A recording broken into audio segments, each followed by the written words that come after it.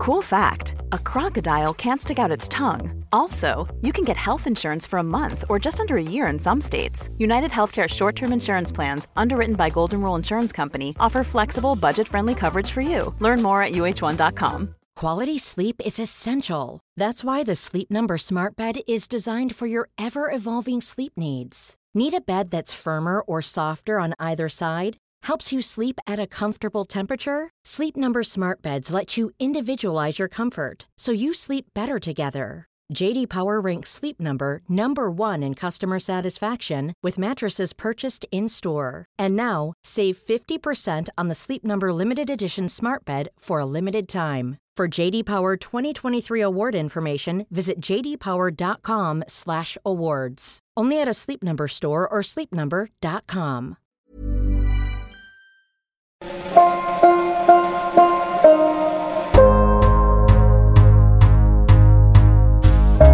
Radio Westeros, Episode 68, We Three Kings.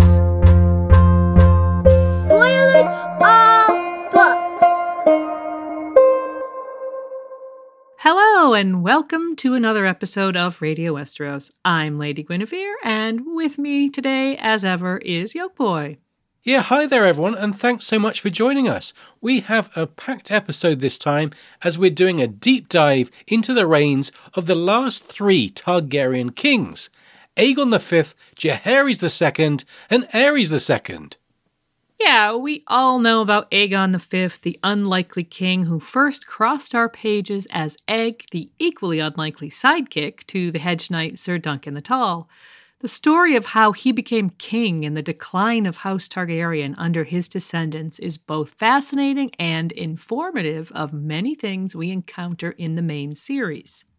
Yeah, we're going to look at each of their reigns and the major events that occurred while keeping our focus on dragon dreams, prophecies, and the Blackfyre issue, and how all of these things combined to affect each reign in turn. And one thing to note, when we get to Aerys II, we will be skirting over some major events while maintaining our focus on those themes, because we plan to bring you a dedicated episode all about the Year of the Fall Spring later this year that will cover the events of the year 281 and the War of the Usurper. And so we'll begin today with a short segment called Why Three Kings, in which we'll define our focus and the questions we'll be looking to answer before launching into sections on the individual kings and their reigns. Radio Westeros is supported by patrons, and so before we begin, let's take a moment to shout out our Flaming Lightbringer patron, TJ Harrington, our Dragonsteel patron Peter, and our Pale as Milk Glass patrons Daniel, Joel I, the Three-Eyed Bro, Chris B, the Song of Ice, Seth, Kelly, Laura, Sister Winter, Moltude, Scotty, and John Wergarian, as well as B-Word and Mr. J, the Bear and the Maiden Fair, and Sir Tim of House Jib Jab Hot Dog Shop, house motto, we forge the chains we wear in life. Thanks so much to all of you, and if you want to be a patron of the show, earn shout-outs, an invitation to our private Discord, and access to our patron-exclusive content, find us at patreon.com/Radio Westeros. And now it's time to get started with We Three Kings. It had long been the custom of House Targaryen to wed brother to sister to keep the blood of the dragon pure. But for whatever cause, Aegon V had become convinced that such incestuous unions did more harm than good. Instead, he resolved to join his children in marriage with the sons and daughters of some of the greatest lords of the Seven Kingdoms, in the hopes of winning their support for his reforms and strengthening his rule.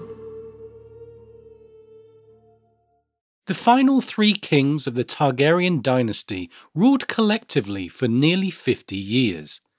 Their reigns represent a unique period in the nearly 300-year history of the dynasty, the only time the succession remained in a direct line from grandfather to son to grandson without an untimely death, a challenge by a half-sibling, or a council of lords deciding who the next king should be. That's not to say there weren't untimely deaths and challenges to be overcome within those 3 reigns, But between those 3 generations, the succession occurred peacefully and without controversy. There's a particular reason for this, of course.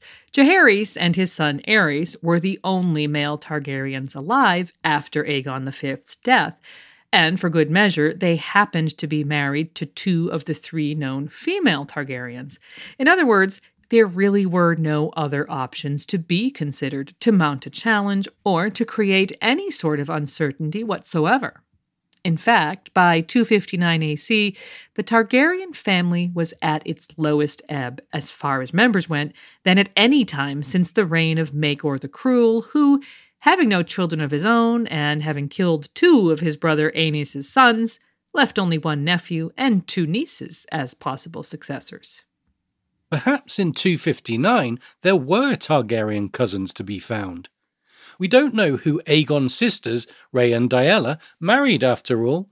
House Martell in Dorne were close kin, and there were Viella and Maegor, his niece and nephew by his elder brothers, who were passed over when the Great Council chose Aegon in 233 after his father's death. There was also Maester Aemon, Aegon's elder brother, who refused to forswear his maesterly vows and would outlive them all. But the point remains, by the time of Aegon's death, a series of tragedies had left House Targaryen with too few heirs, a far cry from Aegon's youth when his grandfather, King Daeron, was heard to say, "Too many dragons are as dangerous as too few." Being weak in numbers may have actually left House Targaryen poised to gain in political strength, as a fairly traditional royal house must, by making key marriage alliances with other noble families and avoiding the messy politics that were engendered by the Targaryen habit of marrying brother to sister to, quote, keep the bloodline pure. Most people suspect this tradition stemmed, at least in part, from a need to preserve their magical blood that allowed them to bond with dragons and, as dragon riders, dominate the 7 kingdoms, for who could stand against such a family? But it's important to note that prior to Aegon I, the Targaryens had never ruled a kingdom, rather only a fiefdom or perhaps even a mere fortress within the Valyrian Empire.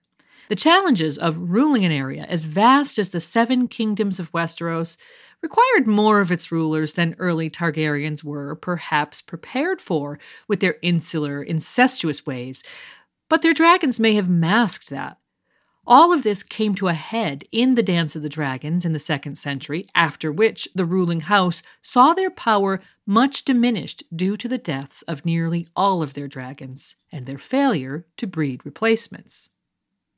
Though several generations followed wherein incest was still routinely practiced, the reign of Aegon V's grandfather, Daeron the Good, changed that. With only one exception, sibling marriage ceased after the reign of Daeron's father, Aegon the Unworthy. Daeron married a Dornish princess, and his sons all made fairly normal dynastic marriages, alliances meant to strengthen the position of the ruling house by creating new family ties, or enhancing old ones, rather than marriages meant to strengthen the royal bloodline for magical or other reasons. Aegon V himself married a daughter of Lord Blackwood, Lady Betha, who would be known as Black Betha. As king and queen, this royal couple planned similar marriage alliances for their own sons and daughters, both to strengthen the dynasty and in the hopes of gaining support for Aegon's progressive agenda. But to paraphrase Robert Burns, and as we'll be discussing, the best laid plans of mice and men do often go awry, and it's no different for kings and queens. However, as we'll discuss, both Aegon's son Jaehaerys and his grandson Aerys married their sisters, a reintroduction of a practice that Aegon had planned to allow to wither to extinction. But did this course correction doom the Targaryen dynasty, limiting their potential offspring while failing to make inroads with noble families as Aegon had planned, or was it a corrective policy that would revitalize a bloodline that had been weakened by several generations of marriages with what were undoubtedly seen as lesser humans? In other words, did it lead directly to the rebirth of dragons in Aerys' children's generation? Did these marriages in fact lead to the fulfillment of a prophetic destiny for House Targaryen? By examining these three kings and much that occurred during their reigns, we hope to gain some clarity about where the Targaryen dynasty was headed in those last fateful decades. Ultimately, there may be more questions than answers, but as usual, we'll do our best to untangle the details to present as clear a picture as possible. And so, coming up, we'll begin with a discussion of Aegon's reign from the Great Council, which reluctantly chose him to rule, to the years when dreams of dragons began to have an impact on his reign to its tragic conclusion, including the reasons why the king, who we first met as an idealistic and thoughtful young boy travelling Westeros as the squire of a humble hedge knight, and who became arguably the most progressive king in Westerosi history, would feel the need to have actual dragons on his side in order for his reign to succeed. As he grew older, Aegon V had come to dream of dragons flying once more above the seven kingdoms of Westeros. In this, he was not unlike his predecessors, who brought septons to pray over the last eggs, mages to work spells over them, and maesters to pore over them. Though friends and counsellors sought to dissuade him, King Aegon grew ever more convinced that only with dragons would he ever wield sufficient power to make the changes he wished to make in the realm and force the proud and stubborn lords of the Seven Kingdoms to accept his decrees. When Aegon came to the throne in 233, he was considered an unlikely successor to his father. Maekar had 4 sons, after all, of which he was the youngest. Maekar himself had been the youngest of Daeron's 4 sons, so his own reign had also been fairly unlikely. When Aegon was born in 200 AC, his father was, at best, 7th in line for the throne, while he himself was 11th. Yet over the first 2 decades of Aegon's life, a series of tragic accidents and a plague known as the Great Spring Sickness would lead to the deaths of 2 of Aegon's uncles, his grandfather, and a number of his cousins, leaving Daeron's second son Aerys as king, and ultimately Aegon's own father Maekar as the Prince of Dragonstone and heir apparent. Also during that time, Aegon's brother Aemon was sent to the citadel to become a maester, while his 2 elder brothers would eventually predecease their father, leaving only a pair of offspring of dubious prospects, and making Aegon the most likely unlikely heir. In fact, one could rightly question why Aegon wasn't a more clear-cut candidate to succeed his father, perhaps even question why Maekar never named him as his heir while he lived. Maekar's elder sons had been problematic, to say the least. Daeron, the eldest, was a well-known drunkard and womanizer who died some years before his father, reportedly from a pox caught from a sex worker. The next eldest, Aerion, possessed the cruelty bordering on madness that had been seen in Targaryens from time to time. Known as the Monstrous after his elder brother dubbed him a monster, he preferred to call himself Bright Flame, perhaps fittingly, since he died drinking wildfire, believing it would transform him into a dragon. It seems like Maekar would have had an easy choice in naming his 4th son Prince of Dragonstone prior to his death. But, as we'll be discussing, Aegon wasn't without his problems, and Maekar's own death came as a result of a freak incident at Starpike during the Peak Uprising. Perhaps he didn't see the need to name an heir as urgent. Hindsight, as they say, is quite perfect. In the moment, and at the height of what was a relatively peaceful reign, it's possible Maekar never considered the danger inherent in not naming his heir. Once the Great Council was convened by Brynden Rivers, who had served his hand since the reign of Maekar's brother Aerys, the objections to Aegon's candidacy became clear. His youth spent squiring for Sir Duncan the Tall had left him, quote, half a peasant, a characteristic that may have endeared the young prince to the small folk, but which left him diminished in the eyes of the great lords who sat on the council. It was due to these objections that the crown was ultimately offered first to Maester Aemon, money and power being viewed as sufficient to overcome the barrier of his vows to the citadel. Aemon, however, had avoided being drawn into politics for his entire life, and this would be no exception. In the end, the Great Council of 233 considered 4 candidates. Daeron's daughter, Viella, a sweet but simple-minded child of 11, whose mother, Kira of Tyrosh, had once been married to Baelor Breakspear's son, Valar. Aerion's infant son, Maegor, whose mother was Prince Rhaegal Targaryen's youngest daughter, Daenora. Maekar's third son, Maester Aemon, and Prince Aegon. For good measure, and to prove that the Blackfyre threat had yet to be fully eliminated, the 5th son of Daemon I Blackfyre, a man called Aenys, wrote to the council from Essos, requesting the opportunity to present his claim in person. Brynden Rivers lost no time in granting Aenys safe conduct to King's Landing. Upon his arrival, however, the pretender was seized by the Goldcloaks and executed, his head then presented to the council to discourage any potential Blackfyre sympathizers among them. After this, the council briefly considered the 2 children before quietly asking Maester Aemon to forsake his vows. Only when he refused was Aegon, married with 5 children of his own by this time, reluctantly named as king. It could be said that Aegon's life had thus far been shadowed by the Blackfyre issue. From the long pall cast by the civil war that was the first Blackfyre rebellion, to the second rebellion which was foiled by Ser Duncan and Aegon himself at the White Walls tourney, to the third rebellion in which Aegon fought beside his father and brother, and finally to his father's death in the Peak Uprising, arguably caused by the disaffection of House Peak, staunch Blackfyre supporters whose previous lord had been executed in the wake of the Second Blackfyre Rebellion. His reign would be no different.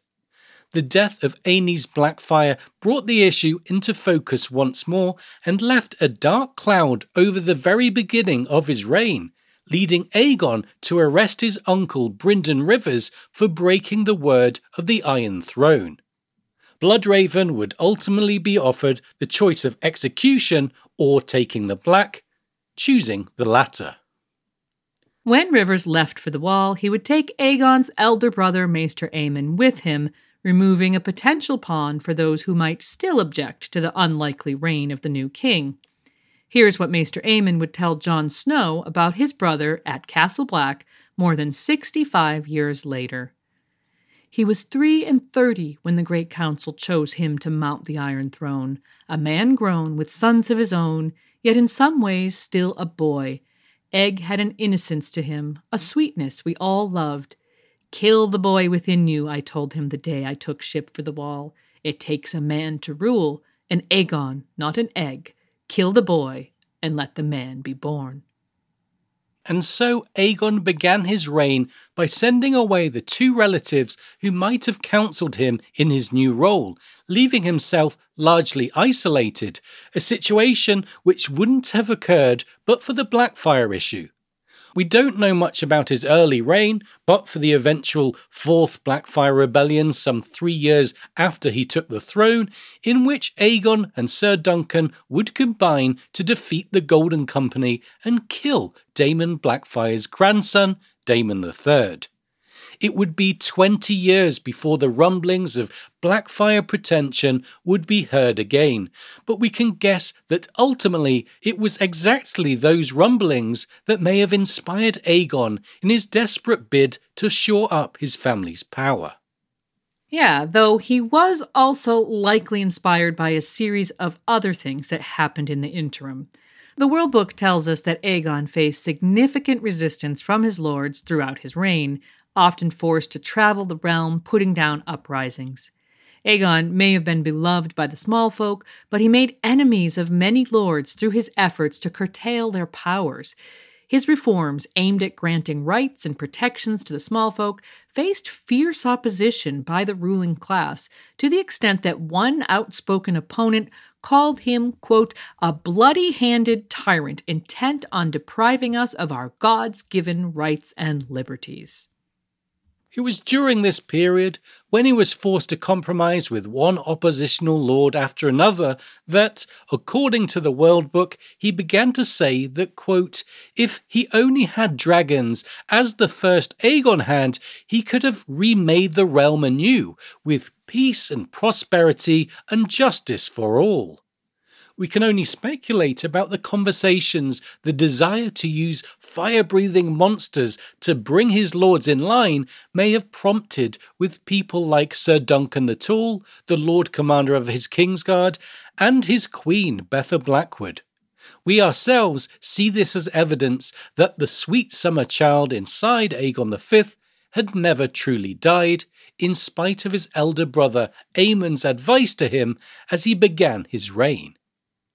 There is an undeniable innocence in the conviction that dragons could be effectively used as a tool to help the small folk, considering that while the threat of dragon warfare may have frightened some of his lords, the reality was that more commoners had died due to dragon warfare in Westeros history than members of the nobility, as their feudal levies who would take the brunt of any conflict were inevitably drawn from the small folk, exactly as Egg would have seen in the incident at Standfast portrayed in The Sworn Sword. And it was in fact experiences just such as the ones that are portrayed to us in The Hedge Knight, The Sworn Sword, and The Mystery Knight that led to Aegon's extraordinary outlook on his kingdom. Though he was often dismissed as half a peasant, we can be certain that the unique viewpoint of his youthful mentor, now the Lord Commander of his Kingsguard, had a strong impact on his ideas of fairness and justice. His own brother's imperious and cruel behaviour at Ashford Meadow, wounding the puppeteer Tanzel and using his position to attempt to bring about a Hedge Knight's death for the crime of standing up for someone powerless, not to mention Dunk's challenge to the assembled nobility there, "Are there no true knights among you?" would have stood out as emblematic of the great divide between the privileged and the masses. The day-to-day life of sleeping in inns and camping in fields, working in stables and meeting real people who had to struggle and strive for their very existence, who were so often treated unfairly, who lacked the means to obtain justice and were frequently the first victims of their lords' quarrels and shortcomings, certainly wouldn't have hurt either. Maekar clearly saw the value in the lessons his son was learning, though it must be said he likely never contemplated that the boy would one day sit the Iron Throne. Beyond the statement, he enacted numerous reforms and granted rights and protections to the commons that they had never known before. We're not told the exact nature of Aegon's reforms, only that he had worked for them prior to his ascension, that they were unpopular with the nobility, and that as his reign progressed, he found himself forced to compromise on many occasions to placate recalcitrant lords.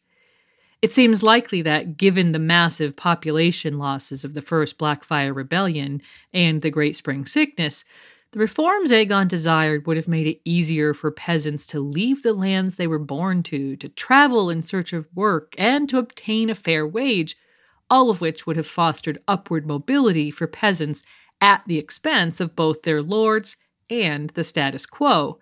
Similar developments occurred in Europe following the Black Death and the numerous wars of the 14th century, and no matter where you are, advances for peasants are always greeted with great suspicion and disapproval by the lords who sought to control the lives of their villeins for their own good.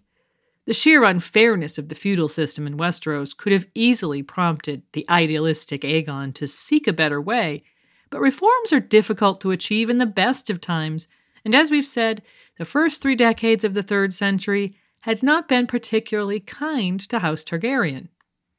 Nonetheless, perhaps Aegon's drive for dragons wouldn't have become quite so urgent had his sons not proved as unruly as his lords. As we mentioned in the introduction, Aegon and his wife had planned a series of highly favourable matches for their children. The eldest, Duncan, was to marry a daughter of Lord Lionel Baratheon, rekindling an old family connection and tying the Stormlands to Aegon's cause. Jaehaerys, their second son, was betrothed to a daughter of House Tully, and Princess Shaera to Luthor Tyrell, heir to Highgarden. A third son, Daeron, would have married Lady Olenna Redwyne of the Arbor.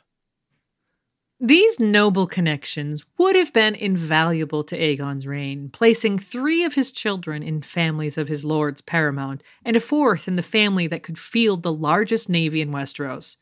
But, unfortunately for Aegon, his sons had other ideas.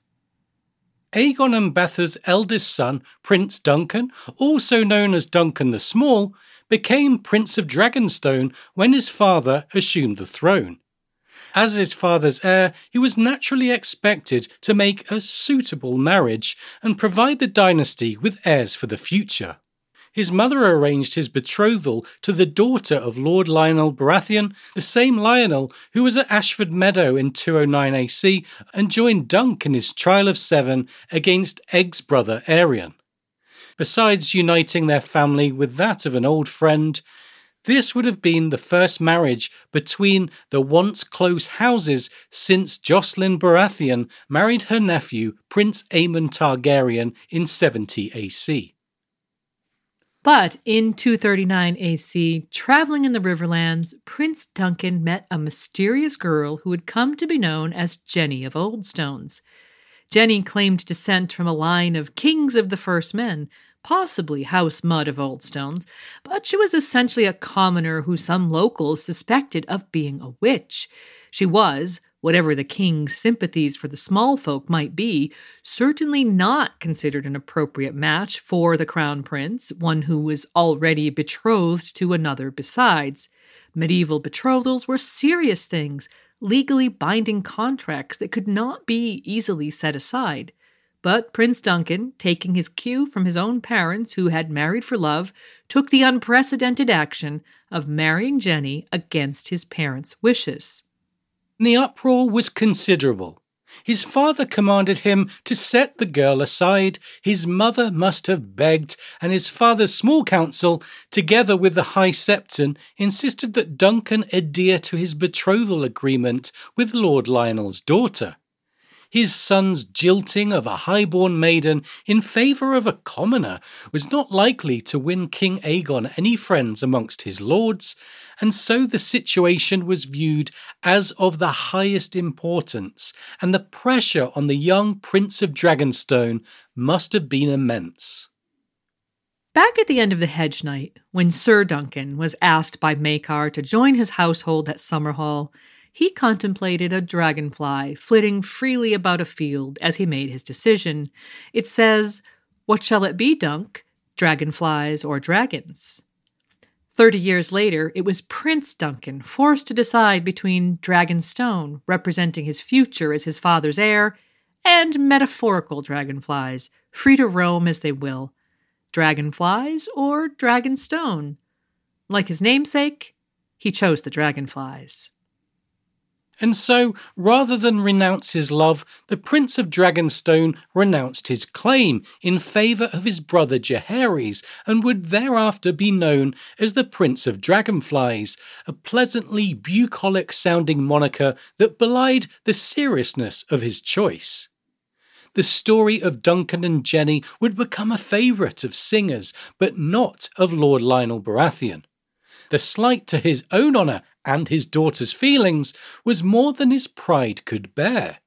Before the year was out, the Laughing Storm had sworn vengeance, renouncing his allegiance to Aegon, and had himself crowned the first Storm King in nearly 250 years. It would fall to Sir Duncan the Tall to defeat Lord Lionel in single combat, and to Princess Raelle, the youngest of Egg and Betha's children, to make the marriage with House Baratheon her brother had shunned. In 245 AC, after 5 years serving as Lord Lionel's cupbearer, Raelle would wed his heir Ormond Baratheon, and a year later give birth to Steffon, father of Robert, Stannis, and Renly. While in the year 239 the alliance seemed to have been salvaged, ultimately the union of Rhaelle and Ormond would one day lead to the apparent death of House Targaryen's hopes. But that's getting ahead of ourselves. In the following year, the new Prince of Dragonstone, Jaehaerys, and his sister, Princess Shira, aged 15 and 14 respectively, took it upon themselves to spurn their own betrothals to Celia Tully and Luthor Tyrell, and elope. By the time their parents discovered it, the marriage had been consummated, and there didn't seem to be any choice but to accept it. The two Lords Paramount, whose children had been spurned, did not follow Lord Lionel's example in rebellion, but we can imagine they were certainly not pleased, and Aegon lost 2 more opportunities to bind important lords to his causes. The final nail in the coffin of Aegon and Betha's hopes for marriage alliances would come 6 years later, when their youngest son, Daeron, simply refused to marry the girl he had been betrothed to for 9 years, Lady Olenna Redwine of the Arbor. Both Duncan and Olenna by this time were 18 years old, long past the time when a young noblewoman would typically be married off. Though 50 years later, Lady Olenna would tell Sansa Stark, "They tried to marry me to a Targaryen once, but I soon put an end to that." The truth of the matter seems to be that Prince Daeron preferred Sir Jeremy Norridge, with whom he had squired at Highgarden. Whether Olenna knew of this and accepted it, or whether she was offended by the rejection, none can say, but we can say with some confidence that her father was deeply offended. That's right. The thoughts of Barristan Selmy in A Dance with Dragons indicate that the outcome of Daeron's choice differed little from those of his brothers. The Prince of Dragonflies loved Jenny of Oldstone so much he cast aside a crown, and Westeros paid the bride price in corpses. All 3 of the sons of the 5th Aegon had wed for love, in defiance of their father's wishes. And because that unlikely monarch had himself followed his heart when he chose his queen, he allowed his sons to have their way, making bitter enemies where he might have had fast friends. So a clear reference to the Laughingstone's rebellion, the bride price of corpses for Prince Duncan's marriage, but also to Jaehaerys and Daeron's choices, leaving Aegon with, quote, bitter enemies where he might have had fast friends. Okay, and now before we move on to outline the key events in the latter years of Aegon's reign after his children's unexpected marriages, we're going to take a brief diversion back into the reign of his uncle Aerys I. As we know from the stories of Dunk and Egg, especially the Mystery Knight, Blackfyre sentiment remained high during this period. Both the second and third attempts by House Blackfyre to seize the Iron Throne occurred during Aerys I's reign, and it is likely that there were numerous other small incidents as well. As such, we want to draw attention to a series of events surrounding the heirs of King Aerys. Aerys and his wife Eleanor Penrose had no children. In fact, some doubt they ever even consummated their marriage. For the first 6 years of his reign, his brother Rhaegal was his heir. It was said that Rhaegal was feeble-minded and weak, that he danced naked through the halls of the Red Keep, and that he would not survive to be king.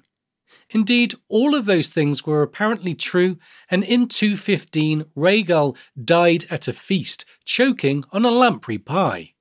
Now, death by lamprey bears a strong resemblance to the death of England's King Henry I, whose own death after eating lampreys sparked the succession crisis known as the Anarchy. But death by pie bears an even stronger resemblance to the death of Joffrey Baratheon, which, as we know, was brought about by the poison known as the Strangler, not necessarily in his pie, but administered in a way to make it appear that his death was a simple choking accident. Could Rhaegal have died of a simple accident as the histories record it? Certainly, but given the peculiar fate of 2 of his children, it's worth considering other explanations, namely that he was poisoned by a person or persons unknown. Rhaegal's children, Aelor and Aelora were twins and married to each other, the only sibling marriage in House Targaryen since that of Aegon IV and his sister Nerys. Aelor became Aerys' heir after his father's death, but died himself 2 years later, according to the World Book, quote, slain in a grotesque mishap by the hand of his own twin sister and wife Aelora, under circumstances that left her mad with grief. There's no elaboration of the mishap, but even so, it's easy to imagine how such a thing might have been engineered by someone with ill intent. Aelora's own fate is an offhand footnote that seems significant merely as the event that cleared the way for Maekar to become his brother's heir. The World Book says that, quote, Aelora eventually took her own life after being attacked at a masked ball by 3 men known to history as the Rat, the Hawk, and the Pig. We'll go ahead and assume this was not long after her brother-husband's death, given the phrasing of the next line, only one possible successor remained, the king's sole surviving brother, Prince Maekar. Aelora's death, whether she was pregnant or simply not yet confirmed to not be pregnant, must have eliminated the possibility of a posthumous male child of Aelor, leading to the succession of Maekar. And so if we're keeping track, that's 3 Targaryens dead in a handful of years under vaguely suspicious circumstances. Now, even as far back as 209 AC, people were mistrustful of Maekar, and rumors flew that he planned to kill his brother Rhaegal to secure his own ascension. So we're certainly not alone in asking questions. The identification of a mysterious trio, the Rat, the Hawk, and the Pig, bearing responsibility for Aelora's death, strikes us as curious, however. While contemporaries may have whispered about Maekar's ambitions, the people with the most to gain from weakening House Targaryen or sowing division amongst its surviving members were still none other than Blackfyre loyalists, as evidenced by the continued efforts throughout the 3rd century of Daemon Blackfyre's descendants to claim the Iron Throne for themselves. But in spite of a high possibility of nefarious actions, these incidents still might have faded into obscurity, chalked up as more unfortunate events in a family that certainly suffers more than its fair share of those, but for something that happened 30 years later. In 251 AC, during Aegon V's reign, the Rat, the Hawk, and the Pig reappear in the histories as rebels, whose rebellion required Aegon to deploy an army led by Prince Daeron, a quote, born soldier who was happiest on the battlefield or tourney ground. The nature of the rebellion isn't mentioned, but given the reference to a trio by the same name in Aerys I's reign, and the recurring flares of Blackfyre sentiment over the course of Aegon's life, including the uprising that led him to the throne, we speculate that the Rat, the Hawk, and the Pig were somehow connected to the Blackfyre cause. The tragedy of it is that Prince Daeron was killed in putting down their rebellion, along with Sir Jeremy Norwich. The story apparently ends after Daeron's death, as we're told the rebels were all slain or hanged. But if there was a Blackfyre connection, and if it extended all the way back to the reign of his uncle Aerys, we can guess Aegon may have been aware of it, or at least suspected. And if he could attribute multiple deaths within his immediate and extended family to Blackfyre pretensions, it's easy to see how his anxiety over the waning power of House Targaryen, along with their diminishing numbers and their lack of support amongst the nobility, likely half of whose families had supported Daemon Blackfyre in his first rebellion, would lead to a sense of urgency, desperation, or even obsession with bringing dragons back into the equation on the side of the ruling family.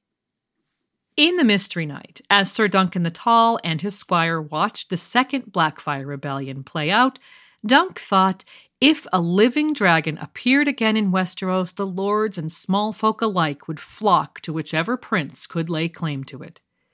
Having witnessed firsthand the power of the mere promise of a dragon hatchling, perhaps it's no wonder that when he found himself in need of allies and supporters later in life, Aegon's thoughts would return to dragons. When the subject of dragon eggs came up for the first time in the Mystery Night, the young Aegon expressed his conviction about dragons to Dunk. "Someday the dragons will return. My brother Daeron's dreamed of it, and King Aerys read it in a prophecy. Maybe it will be my egg that hatches. That would be splendid." So from a young age, Aegon was well aware of dragon dreams and prophecies dealing with the return of dragons, as well as how powerful the promise of dragons could be. Yeah, and while he ultimately witnessed how the dreams of his brother Daeron and his cousin Daemon Blackfyre held only metaphorical truths, there was also apparently an element of prophecy. We know that Bloodraven, a reputed sorcerer, studied all types of esoterica, and that King Aerys I was known for preferring books and scrolls to his own wife. Aegon told Dunk that Aerys had read about the return of dragons in a prophecy. Beyond that, we have no idea what other knowledge or conversations may have occurred around that subject during the course of Aegon's life, but we do know that later in his life, he was directly exposed to a woman who was almost certainly the prophetic Ghost of Highheart, whom we first met in Arya Stark's point of view in the Riverlands in A Storm of Swords. When Prince Duncan brought his wife, Jenny of Oldstones, to court, she was accompanied by a, quote, dwarfish albino woman who was reputed to be a woods witch in the Riverlands. The World Book goes on to state that Lady Jenny claimed the woman was a child of the forest. And as much as the maesters recording the history want to deny it, she is certainly like the children in stature and has those red eyes attributed to their greenseers, although she is different in other respects. In A Storm of Swords, the woman tells the Brotherhood Without Banners about her prophetic dreams, all of which came true with startling accuracy. Thoros of Myr tells Arya that, quote, she has her own way of knowing things, that one. The weirwoods whisper in her ear when she sleeps. And weirwood visions, as we've seen, are incredibly accurate, more along the lines of divine communication than dreams or visions. At Aegon's court, it was said that she told Prince Jaehaerys that the prince that was promised would be born from a union of his children, Aerys and Rhaella. Given that all of her prophecies that we hear in Arya's point of view are couched in figurative language based on sigil imagery, it's not hard to imagine that her prophecy to Jaehaerys might have expressly connected this prince that was promised with dragons. It must be said that the World Book indicates that King Aegon was exasperated by Jaehaerys' wish to marry Aerys to Rhaella based on the woman's declaration, but he did nonetheless allow it to happen. Perhaps the prophecy swayed him, or perhaps by this time Aegon was having his own dreams of dragons. We know that at some point he did have the same type of dreams his brother Daeron described in The Hedge Knight, and which Aerion must have also experienced, leading to his conviction that he would be reborn as a dragon if he drank wildfire. Maester Aemon declared that dragon dreams were the death of all of his brothers, which indicates he knew of Aegon's dreams and what they inspired him towards. For all Targaryens following the death of the last dragon in Aegon III's reign, surely dreams about dragons were tinged with hope and yearning. That they seemed to be so frequently prophetic of some significant event, though often misinterpreted, would only make them more potent for the dreamers. Were Aerion's dreams prophetic, even figuratively, as Daeron's were? We'll never know, just as we'll never know what exactly Aegon's dreams told him. But we do know that he had them, and that, more than 40 years later, his brother Aemon blamed his death upon them. Which brings us to the year 259 AC.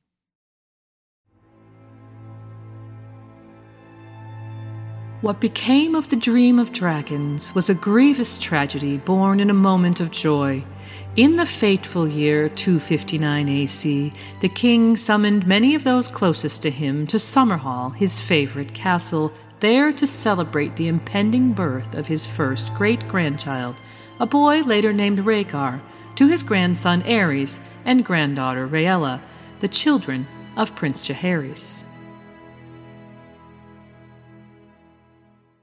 In the year 258, word arrived in Westeros that a group of 9 mercenaries and pirates from Essos, calling themselves the Band of Nine, had joined forces pledging to carve out a kingdom for each, starting in the disputed lands but ultimately targeting Westeros itself, as one of their key members was a man called Meleys Blackfyre, the current leader of the Golden Company, who had come to power by murdering his cousin Daemon Blackfyre. Meleys was the last male descendant of Daemon I, and the Band of Nine would turn out to be the biggest threat by a Blackfyre cause since the death of Aegor Rivers nearly 20 years previously. Not that the threat was taken too seriously at first. The 9 Penny Kings, the name by which the outlaw group would come to be known, came about when Prince Duncan joked that crowns were being sold 9 a penny in Essos. Still, Aegon must have felt some threat because he ordered certain preparations for war be made.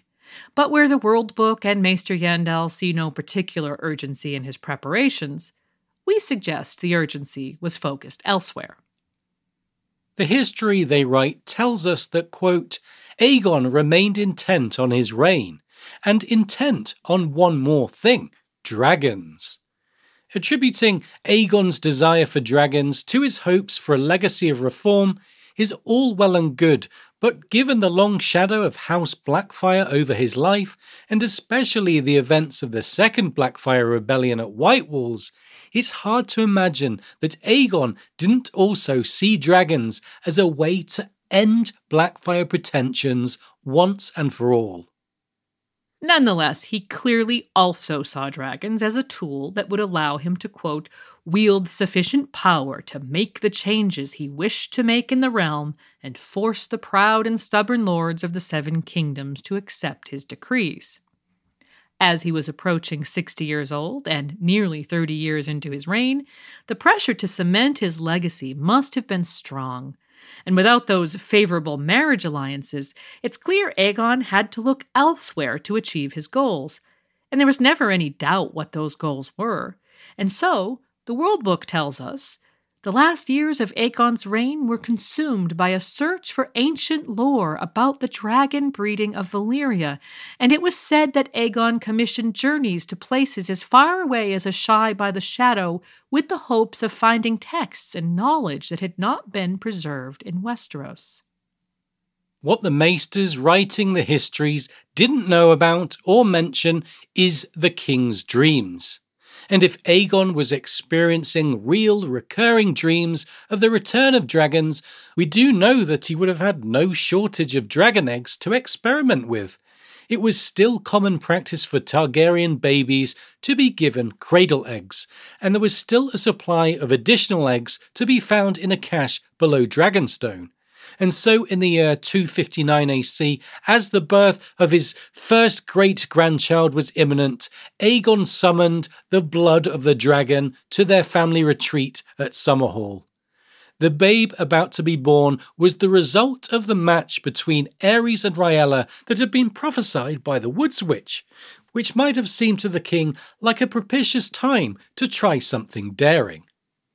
In A Dance with Dragons, Barristan Selmy attributes what happened at Summerhall directly to Aegon's sons breaking their betrothals and the consequent ire of the jilted noble families.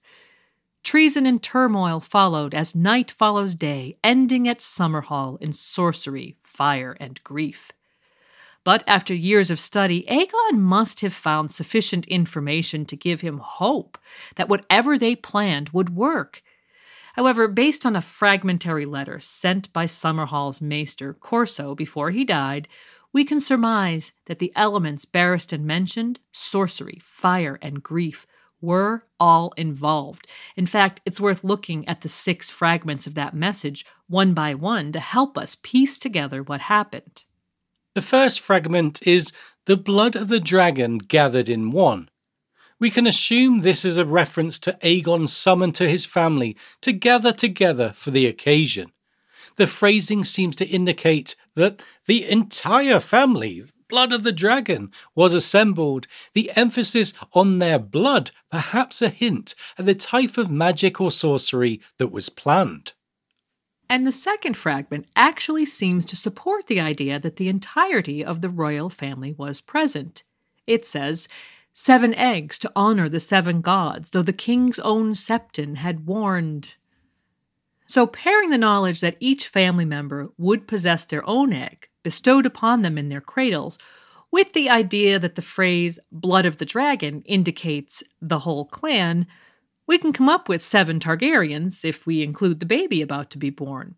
Aegon, his children Duncan, Jaehaerys, and Shaera, his grandchildren Aerys and Rhaella, and the babe Rhaegar. It's unknown if Rhaelle, the wife of Ormond Baratheon, would have been present, or even if she was still alive, based on the fact that she only gave her husband one son that we know of in 246. We could imagine that she had died at some time since his birth, but it's also entirely possible that she was present and made the 7th, with the new babe not being counted. And so we speculate that the 7 eggs were paired with 7 Targaryens, one of whom may have been a brand new life, and surely the birth of a metaphorical dragon was a good omen for the birth of an actual dragon. The next 2 fragments go together. Pyromancers and wildfire, and really this is pretty self-explanatory. Aegon must have discovered something about fire, and perhaps wildfire in particular, that led him to believe that it was a required element to hatching an egg. Let's not forget the prophecies that Melisandre seems to be working with in the main series. Azor Ahai would be reborn using king's blood and fire to wake a dragon from stone. All of the elements she is seeking seem to be present at Summerhall if we correlate Azor Ahai Reborn with the prince that was promised.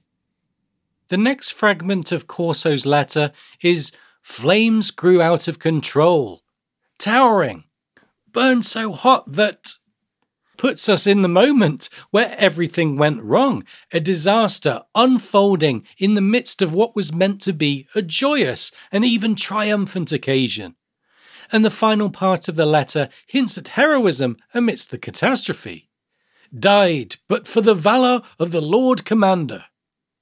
As we said in our episode on the Hedge Knight, this fragment is our window into the end of Sir Duncan the Tall's life. On the day that was the great tragedy at Summerhall, someone or some people would have died but for his valour. This comes as no surprise given everything we know about Dunk, his devotion to Aegon, and the seriousness with which he viewed a knight's vows and likely would have done for his Kingsguard vows.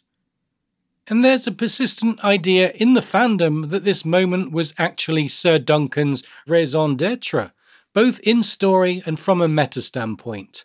In The Hedge Knight, after Baelor Breakspear's death, Dunk tells Prince Maekar, "If I had not fought, you would have had my hand off, and my foot. Sometimes I sit under that tree there, and look at my feet, and ask if I couldn't have spared one. How could my foot be worth a prince's life?" He goes on to quote his old mentor, Sir Arlen of Pennytree. The old man, Sir Arlen, every day at evenfall he'd say, "I wonder what the morrow will bring. He never knew, no more than we do. Well, mightn't it be that some morrow will come when I'll have need of that foot, when the realm will need that foot even more than a prince's life?" And so the speculation goes that the person or persons saved by Dunk and his foot at Summerhall were none other than Rhaella and the newborn Rhaegar. Whether the foot in this case is a metaphorical reference, as in the mere existence of an actual foot, rather than the amputated limb he was threatened with in The Hedge Knight, gave him the power to perform this act, or whether he did something that actually physically involved his foot, like kicking down a door for instance, we may never know. But again, as we pointed out in our The Hedge Knight episode, it's worth asking what thanks the realm should give for having exchanged Baelor Breakspear, a prince who, quote, had it in him to be a great king, the greatest since Aegon the Dragon, for a newborn babe who would grow up to become the flashpoint of a rebellion that led to the downfall of his house. Yes, certainly if Rhaegar had turned out to be the prince that was promised, this might seem fairly clear-cut. But in spite of the words of the Woods Witch, Rhaegar himself would come to believe that they didn't refer to him specifically, but to his son. As much as his great-grandsire Aegon collected dragon lore the world over, Rhaegar was known to be a scholar of ancient scrolls, and he communicated with his great-great-uncle Maester Aemon about what he discovered. Aemon tells Samwell Tarly in A Feast for Crows, "It was a prince that was promised, Rhaegar, I thought. The smoke was from the fire that devoured Summerhall on the day of his birth, the salt from the tears shed for those who died. He shared my belief when he was young, but later he became persuaded that it was his own son who fulfilled the prophecy, for a comet had been seen above King's Landing on the night Aegon was conceived, and Rhaegar was certain the bleeding star had to be a comet." This appears to be the very same prophecy Melisandre is working from.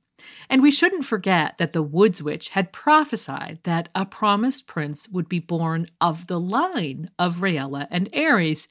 Critically, she does not seem to have specified it would be their child. Rhaegar must have realized through his research that some aspect of his own birth didn't fit the prophecy, and became convinced it was his destiny to father the prince. And apparently he believed that his son with Ilya Martell, whose own family had Targaryen heritage from a marriage several generations past, would be the destined prince, possibly right up until that child's birth. To review, a prince born amidst sultan smoke under the sign of a bleeding star has been prophesied to save Westeros. Melisandre of Asshai will believe it's Aegon's great-grandson Stannis, while Rhaegar himself apparently believed it was his son Aegon. Maester Aemon's conviction at the end of his life that it was Aerys and Rhaella's daughter Daenerys seems to come in part because of the rebirth of dragons. "The dragons prove it," he will tell Sam, indicating a likely connection between the prophecy Aerys I had read about dragons returning and the prophesied prince. And of course, if Dunk saved Rhaella herself on that day in 259, he would have ensured that she lived to one day give birth to Daenerys. Of course, what nobody in Westeros knows is that there's a second option. The classic prince in hiding, Rhaegar's son by Lyanna Stark, Jon Snow. If we attribute some significance to Melisandre's thought, "I pray for a glimpse of Azor Ahai, and R'hllor shows me only snow," begins to seem like perhaps Rhaegar was correct that his son is indeed the prince that was promised who will stand against the other when they come to Westeros.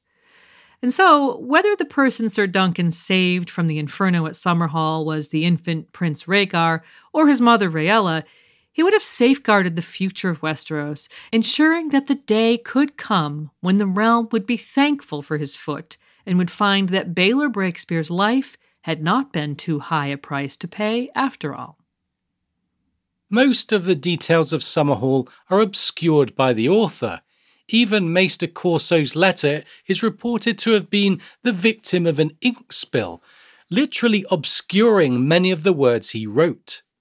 It could be that the knowledge or prophecies that Aegon was working with would be too revealing of the author's endgame, or it could be that the dearth of details on the event is simply meant to provide mystery and a feeling of verisimilitude. To this end, the World of Ice and Fire has this to say about the lack of clear information. It is unfortunate that the tragedy that transpired at Summerhall left very few witnesses alive, and those who survived would not speak of it.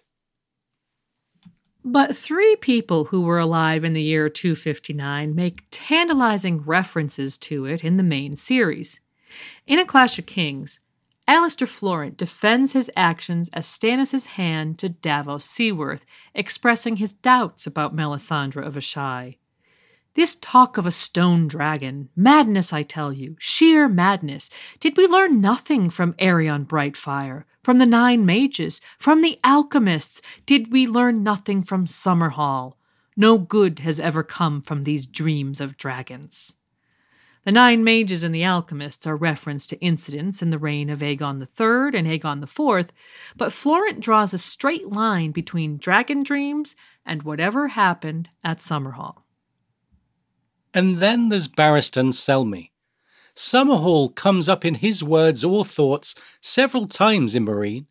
He tells Dany in the Storm of Swords how much Rhaegar loved the place, and though it made him melancholy, it also inspired his music. Summerhall was the place the prince loved best. He would go there from time to time with only his harp for company. Even the Knights of the Kingsguard did not attend him there. He liked to sleep in the ruined hall beneath the moon and stars, and whenever he came back, he would bring a song.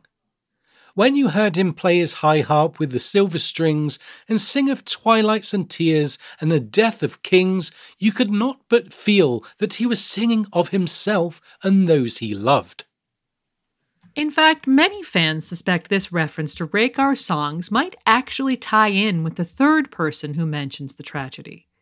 In A Storm of Swords, the so-called Ghost of Highheart tells Arya Stark, "I gorged on grief at Summerhall," and requests "My Jenny's Song" when Thomas Evans asks what music she would have him play. Barristan Selmy assumes Jenny's Wood Witch died at Summerhall, placing her there on that fateful day, and her statement about grief leaves us with the distinct impression that the ghost was one of the few survivors mentioned in the World Book. Amongst the other survivors would almost certainly be Jaehaerys and Shaera, their children Aerys and Rhaella, and the infant Rhaegar. The names and stations of any others are lost to time, though it's worth pointing out that Barristan's assumption about the Woods Witch might indicate that there were more survivors than some thought. The references to sorcery and pyromancy, for instance, indicate that sorcerers and pyromancers were present. While most of these practitioners likely perished in the flames, it still remains possible that one day George will introduce another survivor to shed light on the event for us. Now let's talk about those who didn't survive the conflagration when everything went wrong with Aegon's plans and the Targaryen summer palace became a charnel house. Maester Aemon mentions to Sam, quote, "the fire that devoured Summerhall and the tears shed for those who died. The deaths were probably far greater than those that have been expressly stated. Aegon himself, Prince Duncan, Sir Duncan, and the Maester are confirmed deaths. We don't know when Betha died, though since she's never mentioned in her son's reign, she either predeceased her husband or they died together in 259. Ditto Princess Rhaelle, and based on the Ghost of Highheart's grief, we can assume Lady Jenny of Oldstones also perished." In a family whose dreams of dragons so often presage disaster, or perhaps even lead to disaster, the Inferno of Summerhall stands out as a stunning conclusion to a story that we saw begin with so much promise in those early tales about Aegon's youth. We've shown how his youthful experiences and progressive values, paired with a lack of support from his lords and the defiance of his children, along with the continued threat from House Blackfyre, all worked to bring him to a place where the rebirth of dragons seemed to be of paramount importance to him. We can't help but see a certain sad irony in the fact that Aegon's cousin Daemon Blackfyre's dreams of a dragon hatching at White Walls actually indicated the presence of Egg himself, while Aegon's own dreams of a dragon being born amidst the flames, in hindsight, almost certainly indicated the birth of Prince Rhaegar, who would come to be known as the Last Dragon. In spite of the fact that the dragon dreams we know of are almost 100% metaphorical in nature, it seems like the blood of the dragon can't help but hold out hope that one day their dreams will literally come true. Up next, we'll review the brief reign of Aegon's son Jaehaerys, whose own dreams of dragons may have led to the marriage of his son and daughter and the birth of the last dragon, and who was faced with the final Blackfyre rebellion all too soon after the tragedy at Summerhall. The grief and glory of my house. I see them in my dreams. I see their shadows on the snow, hear the crack of their leathern wings, feel their hot breath. My brothers dreamed of dragons too, and the dreams killed them, every one.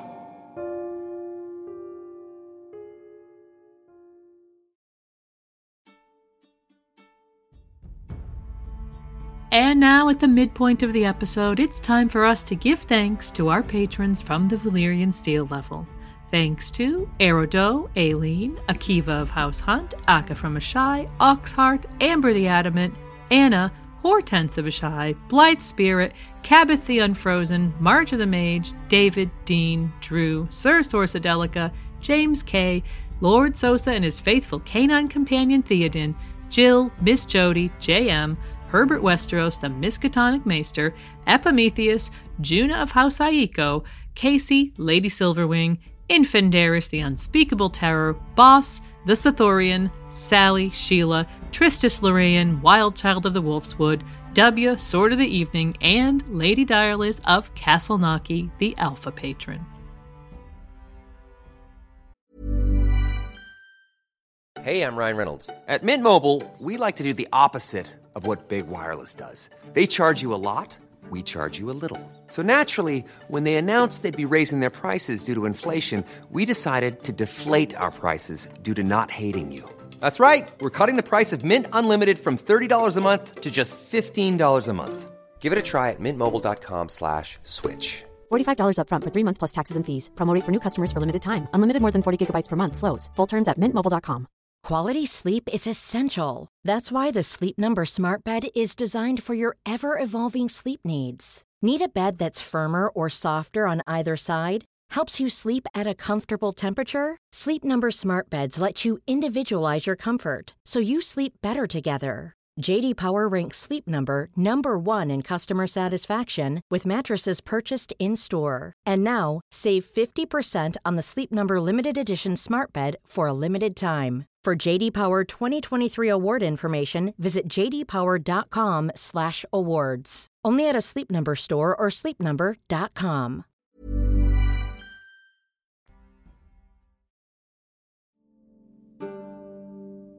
Though never strong, Jaehaerys II proved to be a capable king, restoring order to the Seven Kingdoms and reconciling many of the great houses who had grown unhappy with the Iron Throne because of King Aegon V's attempted reforms.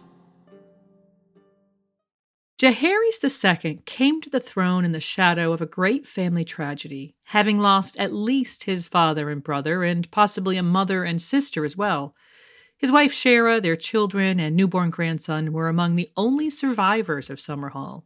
Though he was neither a strong man nor skilled in military matters, he is noted to have been intelligent and not lacking in courage, and so his reign, though it would be brief, had some notable successes.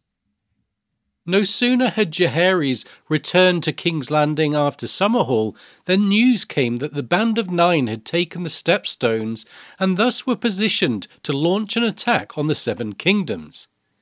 Like his father and older brother, Jaehaerys had hoped that the Band of Nine would be defeated or elsewise disintegrate during fighting in Essos. With Meleys the Monstrous declaring himself King Meleys the First Blackfyre and leading the band on the Stepstones, it was clear that more than hope was called for. Meleys Blackfyre had been dubbed the Monstrous at birth when it was declared he had devoured his own twin in the womb. The evidence for this act was a secondary small head protruding goiter-like from his neck. The head never grew larger than a fist, and it's never noted if the unusual appendage spoke or saw or smelled, only that it existed and contributed to the demonic reputation of the man. As we said, Maelys seized control of the Golden Company by defeating his cousin Daemon, twisting the man's head from his shoulders after killing his destrier with a Gregor Clegane-like punch. Though it's never noted from which of Daemon the First's sons either descended, only that they were the last two male descendants of the Blackfyre line. Blackfyres had been troubling the peace of the realm for more than 60 years at this point, and while their overt support had waned amongst the lords of Westeros during that time, Aegon V's unpopular reforms had left the ruling house in a precarious position. It was no accident that Bloodraven had executed the Blackfyre claimant at the beginning of Aegon's reign, as the Hand would have been all too aware of both lingering Blackfyre sentiment and the danger it would pose to his reform-minded nephew. For Jaehaerys, with the last male Blackfyre sitting off the coast of Westeros readying an invasion, this would be a case of once more into the breach, a final attempt to put an end to the Blackfyre threat once and for all. In fact, that reference to Shakespeare's Henry V is no accident. There's a certain similarity in the length and causes of the Blackfyre rebellions to the 100 Years' War between England and France, though admittedly with many role reversals and inversions. That said, this last attempt to defeat the Blackfyres would be to Westeros as Henry V's final campaign in France was to England, the final chapter in a generations-long war that would decide the issue at stake once and for all. And so, setting aside his mourning, the new king summoned his lords and their levies and made ready to meet the threat upon the stepstones rather than wait for an attack. While Jaehaerys would gladly have led the campaign himself and fully intended to do so, his Hand and brother-in-law Lord Ormond Baratheon objected.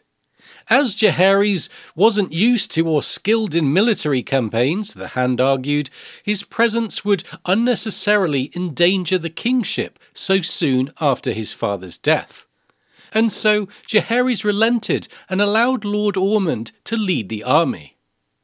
We know from the World Book that 1,000 knights and 10,000 men-at-arms from the west responded to the king's summons, and that Lord Quelon Greyjoy contributed 100 longships, while Dorne sent an unnumbered company of spearmen.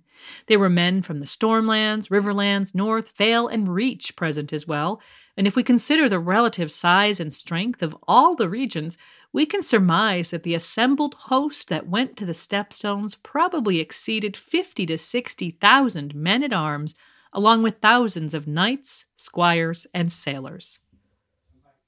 Among this host would be the Prince of Dragonstone, Aerys Targaryen, along with 7 current or future Lords Paramount, Hoster Tully, Rickard Stark, Jon Arryn, Lord Ormond, and his son Steffon Baratheon, Tywin Lannister, and Quelon Greyjoy.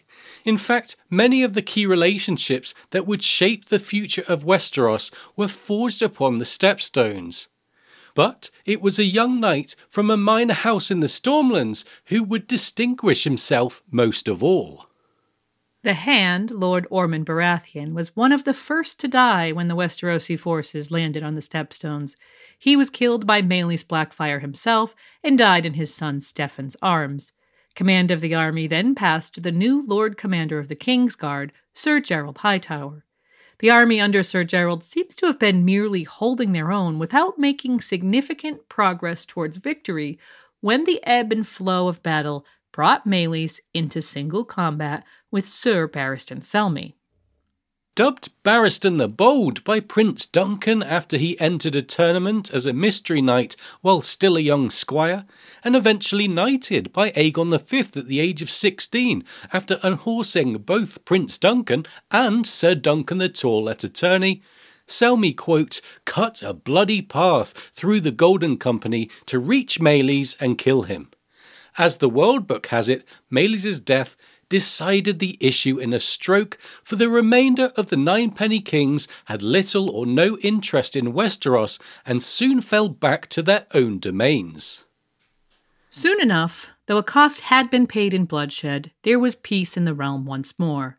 Sir Barristan was named to the Kingsguard by King Jaehaerys, who was proving to be a more than capable king. He restored order across the realm and was able to reconcile many of the lords who had been displeased with his father's reforms.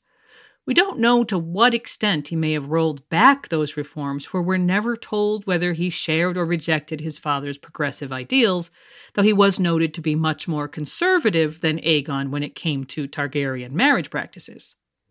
That's not to say Jaehaerys was blindly in favour of reviving old traditions. It was he who told Barristan Selmy that, quote, "Madness and greatness are two sides of the same coin. Every time a new Targaryen is born, the gods toss the coin in the air and the world holds its breath to see how it will land."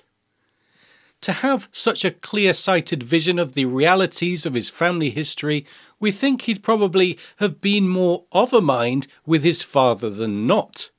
Though perhaps such a pragmatic statement also indicates a realism that his father didn't possess, leading to more of a willingness to compromise with the laws of the realm, for instance, than Aegon had. Another thing we aren't told is if he ever had thoughts or dreams about dragons. We can guess, however, that there was a time when he did dream of dragons. How else to explain how easily he was influenced by the Woods Witch who was brought to court by his sister-in-law to marry his son and daughter to each other against their will? For while Jaehaerys and his sister Shaera are said to have longed to be together since their childhood, much like his namesake Jaehaerys I and his sister queen Alysanne, it's made equally clear that Aerys and Rhaella did not share this desire for sibling marriage. Barristan tells Daenerys in A Dance with Dragons that there was no fondness between her parents, that each actually would have preferred another, Sir Bonifer Hasty and Lady Joanna Lannister specifically. But in spite of this, and the fact that King Aegon expressly disapproved of the match between his grandchildren, it's said he washed his hands of it after the Woods Witch made a prophecy about the prince that was promised being born of their line, and Jaehaerys insisted. But given the theme of marrying for love in their family, the supposed reason why Aegon and Betha allowed 4 of their children to follow their hearts, one has to wonder why Jaehaerys would insist on forcing his children into an unhappy, incestuous marriage. A prophecy by a Woods Witch hardly seems like sufficient reason on its own, even in a family that seems highly attuned to prophecy. But if such a prophecy were paired with dragon dreams, it begins to feel more like affirmation of something Jaehaerys may have already had in mind. In other words, the Ghost of Highheart may not have single-handedly introduced the idea of the Aerys and Rhaella match into the family. We will, of course, probably never know for sure unless Sir Barristan, who is a font of information about both Jaehaerys and his children, casts light upon it one day. Another thing Barristan could shed light upon, though he has not as yet, is the fate of Jaehaerys' sister queen Shaera. She's last mentioned remaining in King's Landing with her husband and presumably her daughter and grandson, when the royal army marched for the Stepstones. Like her sister Rhaelle, wife of Lord Ormond and mother to Steffon, we have no idea when she died. Did she live to a ripe old age, or did she die young? Given the eventual course of her son's reign, and in spite of the fact that in 260 Shaera would have been a mere 34 years old, we tend to think it was sadly the latter. And speaking of dying young, Jaehaerys himself was destined to rule for a bare 3 years. In 262 AC, just 3 years after ascending the throne, Jaehaerys took to his bed after complaining of a shortness of breath. He died, possibly of heart failure or some other unknown disease, at the age of 37. Jaehaerys was born a second son and only inherited due to his older brother's abdication, although since Prince Duncan died at Summerhall along with their father, perhaps that distinction didn't matter in the end. His extremely brief reign was competent and notable mainly for the end of the era of Blackfyre pretenders. Only Aegon II and Viserys II had shorter reigns than he. The former was murdered and the latter ascended the throne when he was already an aging man, having served his brother and 2 nephews as hand for nearly 40 years. It's evident that Barristan Selmy, the only POV with first-hand memories of him, admired Jaehaerys in a way he never did his son. Nonetheless, after his death in 262, the 18-year-old Prince of Dragonstone would ascend the Iron Throne as King Aerys II. His reign would be both longer and far more eventful than his father's had been, as we'll discuss in the next segment. Upon his coronation, Aerys declared that it was his wish to be the greatest king in the history of the Seven Kingdoms, a conceit certain of his friends encouraged by suggesting that one day he might be remembered as Aerys the Wise, or even Aerys the Great.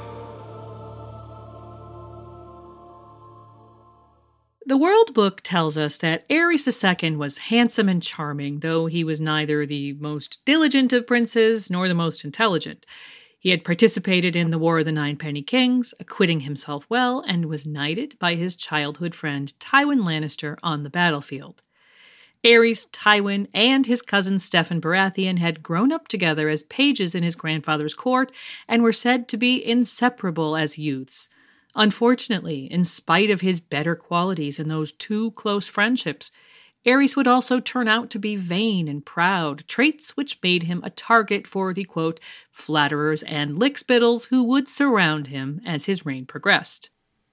When he assumed the throne in 262, Aerys dismissed all of the older seasoned men who had advised his father, many of whom had also served his grandfather, and replaced them with young men of his own generation, notably naming Sir Tywin as his hand in place of Lord Edgar Sloane, who had served as his father's hand since the death of Ormond Baratheon on the Stepstones.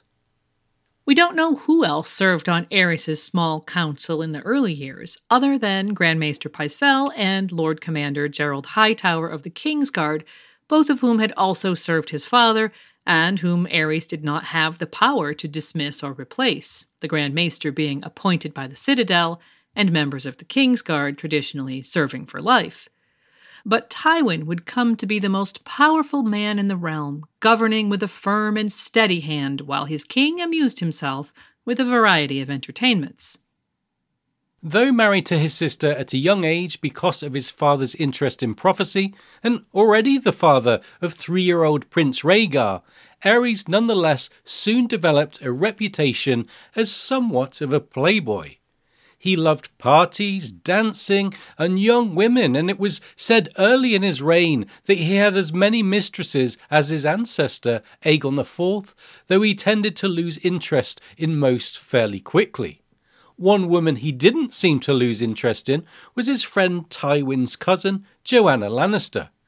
Barristan tells Dany in A Dance with Dragons that Aerys preferred Lady Joanna to his sister Rhaella, who in turn favoured a young knight from the Stormlands called Bonifer Hasty, though Joanna apparently only arrived in King's Landing after Aerys married his sister, coming to the capital for Jaehaerys' coronation and remaining to be a lady-in-waiting to Rhaella. There would be persistent rumors that Aerys took Joanna's maidenhead at his father's coronation, and that she resumed the relationship as his paramour after his own coronation 3 years later. Regardless, she remained as a companion to Rhaella for more than 4 years, until shortly after her own marriage to her cousin Tywin. The World Book tells us that, quote, it has been reliably reported that King Aerys took unwanted liberties with Lady Joanna's person during her bedding ceremony, while Barristan tells Dany that her father had lamented aloud that the king's right of first night had been abolished, to the dismay of his friend and hand. Shortly after, Queen Rhaella abruptly dismissed Lady Joanna from her service, stating that she didn't appreciate her husband, quote, turning my ladies into his whores. While the history takes pains to state that Joanna wasn't the only lady to be so dismissed, it seems clear that the statement was made at the time of Joanna's dismissal specifically, and that there was therefore some truth to the rumours of a relationship between her and the king, in spite of the World Book's insistence that Tywin would have been too proud to take another man's leavings. In spite of the rumors and speculation surrounding Aerys and Joanna, once she departed the city, the king in hand appeared to continue on as good terms as ever. Tywin took the business of ruling the kingdom much more seriously than the king himself did, and it was arguably due to his diligence that the realm prospered early in Aerys' reign. While Tywin settled a dispute with the Iron Bank of Braavos, reduced tariffs on trade in King's Landing, Old Town, and Lannisport, increased trade with the free cities, regulated artisans, built roads, hosted tournaments, and, most significantly, repealed the reforms from Aegon V's reign, Aerys was free to travel, attend balls, flirt with young women, and concoct one grandiose improvement scheme after the next.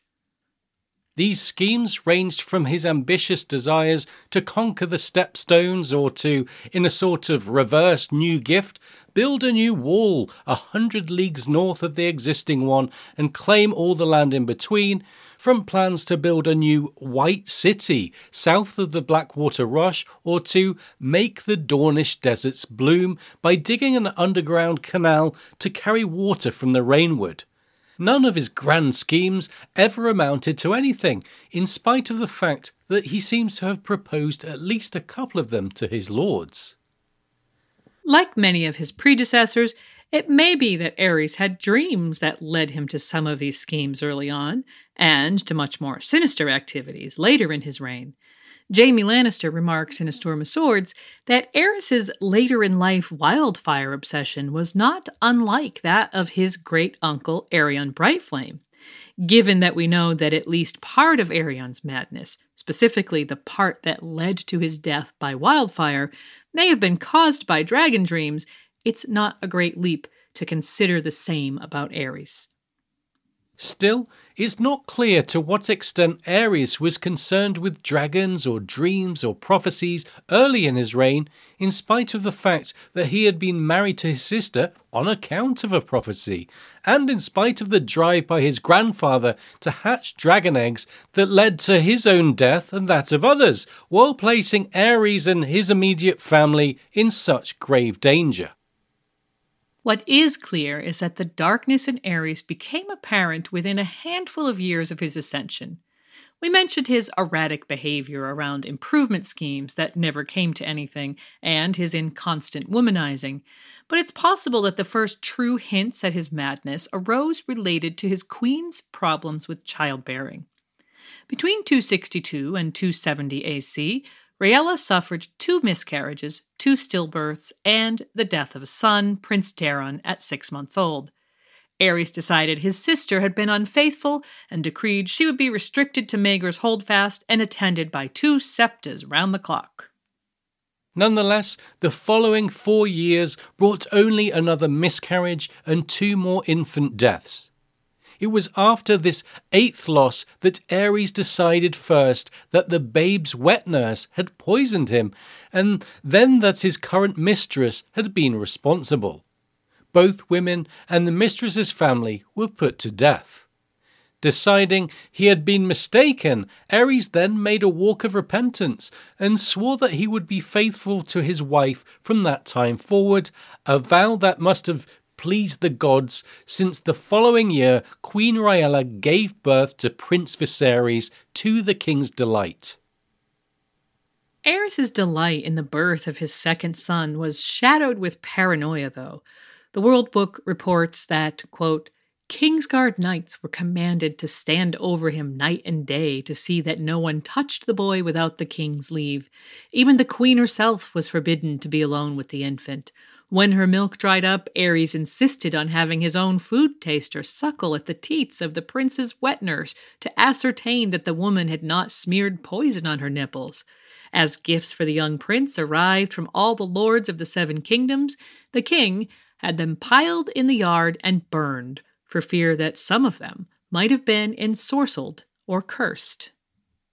This was 13 years into his reign, and by this point his erratic behaviour and paranoia seemed to be well established.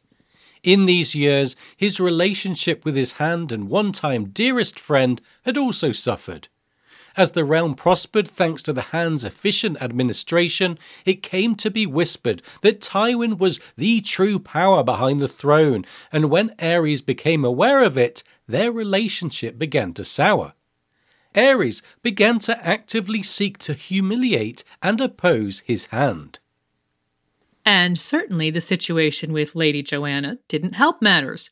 Always eager to make comments about Joanna to his, quote, overmighty servant that would tweak Tywin's nose, Aerys was clearly jealous of his hand's marriage.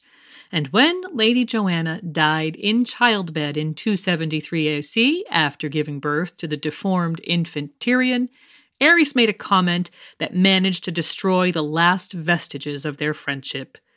The gods cannot abide such arrogance. They have plucked a fair flower from his hand and given him a monster in her place, to teach him some humility at last.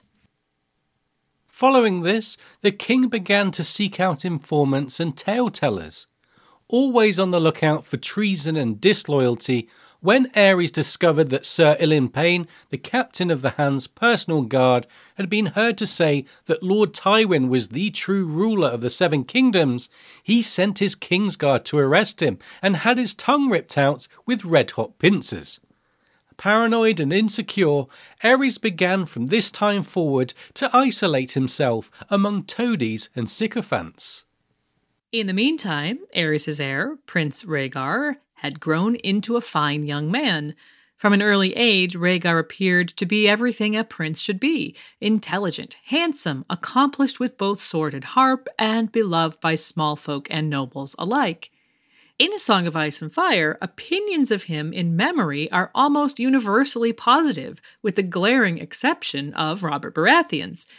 Born of a marriage that occurred as a result of a prophecy and possibly the dragon dreams of his father and grandfather, his birth was inevitably shadowed by the great tragedy at Summerhall that took the lives of so many of his family, even as he was entering the world.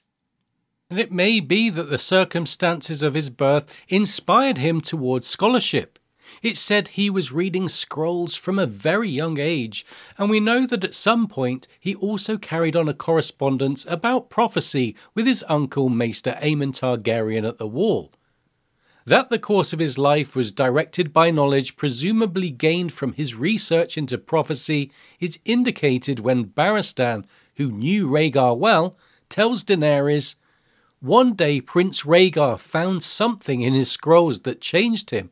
No one knows what it might have been, only that the boy suddenly appeared early one morning in the yard as the knights were donning their steel. He walked up to Sir Willem Darry, the Master-at-Arms, and said, 'I will require sword and armour. It seems I must be a warrior.'" Of course, we can't also help but consider the role dreams may have played in his decisions. Barristan, being one of the most stolidly concrete observers in the series, is far more likely to attribute this apparently forward-looking statement to something tangible like a book or a scroll than to such an intangible and likely unspoken thing as a prophetic dream. In any case, Rhaegar was evidently dialed into whatever prophecy had led to the circumstances of his birth, both his parentage and the inferno that accompanied it. But he also took pains to be a dutiful and valiant prince. It could be that the melancholy that he occasionally displayed, notably when playing his silver-stringed harp, actually made him more attractive as a prince. Certainly his father, with his mistresses and balls early in his reign, never seemed to truly take time to mourn the tragedy at Summerhall, or later his own parents' relatively early deaths. That outward display of humanity was left to the Crown Prince, and his reputation was the better for it. In A Dance with Dragons, Barristan, reminiscing about the kings he had served, thinks that Rhaegar would have been a finer king than any of them. And it was almost certainly attitudes like this during his father's reign that led to a growing estrangement between Aerys and his heir. We saw how harshly Aerys dealt with Ilyn Payne and the whispers that Tywin was the real power behind the Iron Throne. His reaction to his son's growing popularity would be less overt, but paranoia grows in the shadows, and Aerys, in those days, was becoming consumed by both. The ancient harbour town of Duskendale had been a seat of kings of old in the days of the 100 Kingdoms. Once the most important port on Blackwater Bay, the town had seen its trade dwindle and its wealth shrink as King's Landing grew and burgeoned, a decline that its young lord, Dennis Darklyn, wished to halt. Perhaps the single largest factor contributing to Aerys' descent into paranoia, madness, and mistrust of his son was a rebellion in 277 AC by a minor lord that would become known as the Defiance of Duskendale. Once a seat of kings, and even during the Dance of the Dragons still an important port town, Duskendale had dwindled to a backwater, in part due to the favorable reduction of trade tariffs Tywin had granted to the ports at King's Landing, Old Town, and Lannisport. The Darklyns of Duskendale had been loyal supporters of House Targaryen since being amongst the first to bend the knee to them during the conquest, but Lord Dennis Darklyn wanted a charter for his city that would have granted it a degree of autonomy from the crown in the area of trade, including reduced tariffs and port fees. When the Hand outright refused his request, Lord Darklyn devised a plan that in hindsight was sheer madness. We've all heard the old adage about playing with fire, and perhaps Lord Darklyn should have considered it before putting his plan into action. It began with him refusing to pay his taxes, after which he invited the king to come to Duskendale personally to hear his case. Aside from the effrontery of a minor lord summoning the king's paranoia probably would have prevented him from even considering it had Tywin not strongly advised him against accepting. By this time, Aerys' opposition to Tywin was well documented. When Tywin wished to appoint Westermen to positions at court, Aerys refused and appointed men of his own choosing, notably choosing Sir Willem Darry as Master of Arms for the Red Keep over Tywin's brother Tigget. When Tywin advocated neutrality in a trade war in Essos, Aerys decided he would support Volantis. When Tywin found in favor of House Blackwood in a border dispute with their ancient rivals House Bracken, Aerys intervened and granted the mill in question to the Brackens. Aerys raised port fees over Tywin's objections, and when other lords complained, he blamed Tywin. And notably, when Tywin requested that his son Jaime be given the opportunity to come to King's Landing and squire for Prince Rhaegar, much as he himself had done in his youth, Aerys refused and instead chose squires for Rhaegar from the sons of several of his own supporters, men known to be in opposition to his hand. And so it seems like Aerys' next move is almost a foregone conclusion. Aerys declared he would go to Duskendale after all, not to discuss matters as Lord Dennis hoped, but to bring the defiant lord to heel. The thing about the inevitability of his decision is that surely even Tywin could have seen it coming. And so, in light of what happened next, the idea that Tywin knew exactly what he was doing in telling his oppositional king what not to do cannot be ignored. As it happened, Aerys went to Duskendale with a small escort led by Sir Gawain Gaunt of the Kingsguard. Upon his arrival there, the king was seized and most of his escort killed defending him. Lord Dennis sent word that he would hold the king until his demands were met, and that Aerys would be executed should any attempt be made to storm his castle, the Dunfort. Tywin resolutely ignored the demands of the defiant lord and instead summoned an army supported by a naval force and proceeded to blockade the Dunfort on all sides. The siege of Duskendale began with Tywin's demand for, quote, the complete and unconditional surrender of the town and castle and the release of the king. It would continue for half a year while the king languished in the Dunfort's dungeon. The World Book tells us that during this time, quote, the Darklyns dared lay hands upon his person, shoving him roughly, stripping him of his royal raiment, even daring to strike him. Lord Dennis apparently hoped that Tywin would relent and offer him more favorable terms, perhaps access to a ship in which to flee Westeros, as is so often the request of hostage takers when things go south. Perhaps Lord Darklin had forgotten or never heard the story of the Rains and Tarbecks, or perhaps he hoped that the threat to the king's life would save him. But Dennis Darklin reckoned without the steely resolve of Tywin Lannister. Lord Tywin delivered Lord Dennis a final demand for surrender. He promised, quote, "Should Lord Darklin refuse again, he would take the town by storm and put every man, woman and child within to the sword." When others of the king's advisers objected to this approach, in light of the threats made to kill the king, the record states that Tywin, indicating the crown prince, replied, "He may or he may not, but if he does, we have a better king right here." It was then that Barristan Selmy volunteered for what he would one day recall as his finest hour, though the memory, in the harsh light of hindsight, had also become one of bitterness. Tywin granted the Kingsguard 1 day to carry out his rescue mission, after which the sack of the town would commence. Barristan scaled the city wall, made his way to the Dunfort in disguise, rescued Aerys from the dungeon, and fought his way free of the castle and the town, with his king in tow, in spite of sustaining an arrow wound to the chest. The aftermath of Duskendale may have been the first time in years, and was certainly the last time ever, that Tywin and Aerys were of one mind.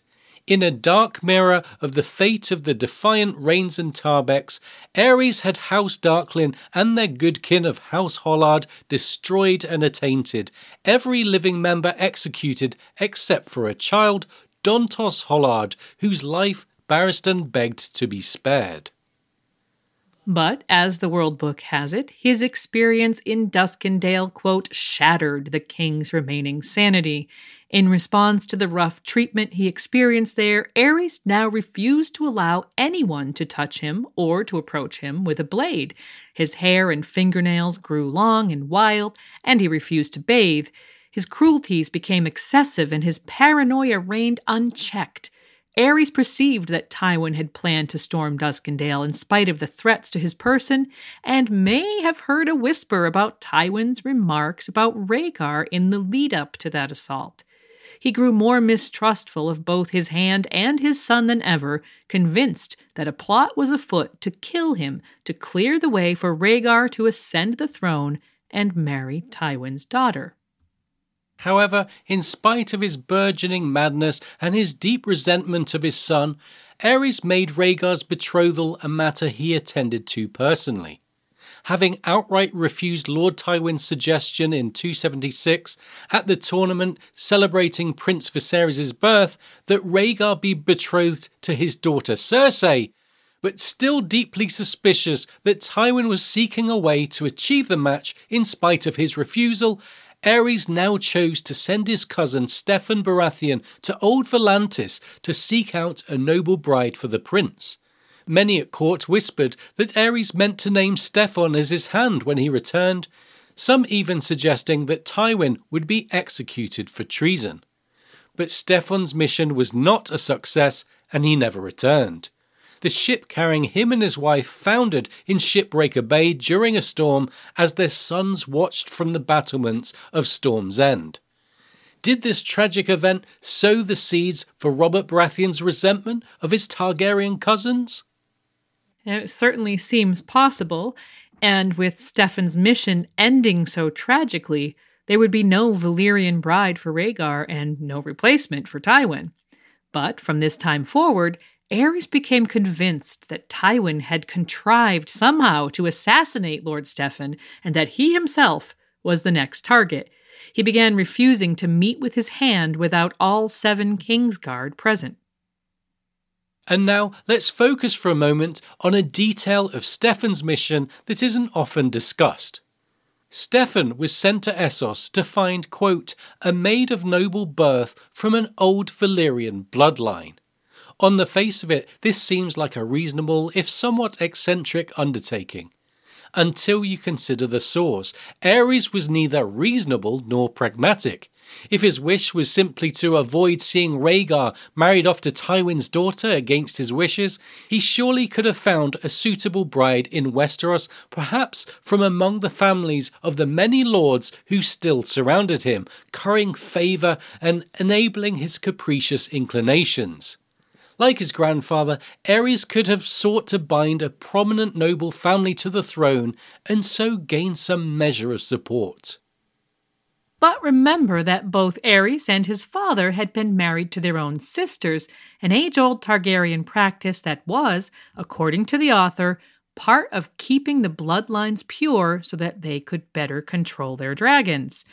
As the rebirth of dragons was something that concerned Aegon V and possibly his son Jaehaerys greatly, and is almost certainly linked to the prophecies about the prince that was promised, and as Rhaegar had no sister to marry, it seems very likely that Aerys wasn't just looking for a wife of high nobility for his son for prestige or the conventional reasons other kings and princes sought out maidens of high birth. Aerys, it would seem, placed a high value upon Valyrian blood specifically, which explains his outright rejection of Cersei Lannister as not good enough.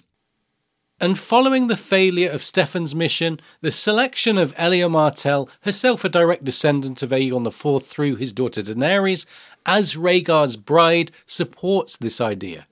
In all of Westeros, it may be that only Elia was of high enough birth and had sufficient Valyrian blood to meet the king's requirements. When Rhaegar's betrothal is discussed, much of the focus is often upon the failure of Stefan's mission and his death, the rejection of Cersei, and the ironic selection of Elia, who had once been considered as a possible match for Jaime Lannister before Tywin rudely rebuffed the idea following Joanna's death. By shifting the focus to the search for a specific bloodline, we can see that Aerys was possibly as consumed by dreams of dragons as his predecessors had been. But in spite of the personal dramas and paranoias that absorbed Aerys, it must be said that his reign was largely a peaceful and prosperous one for Westeros.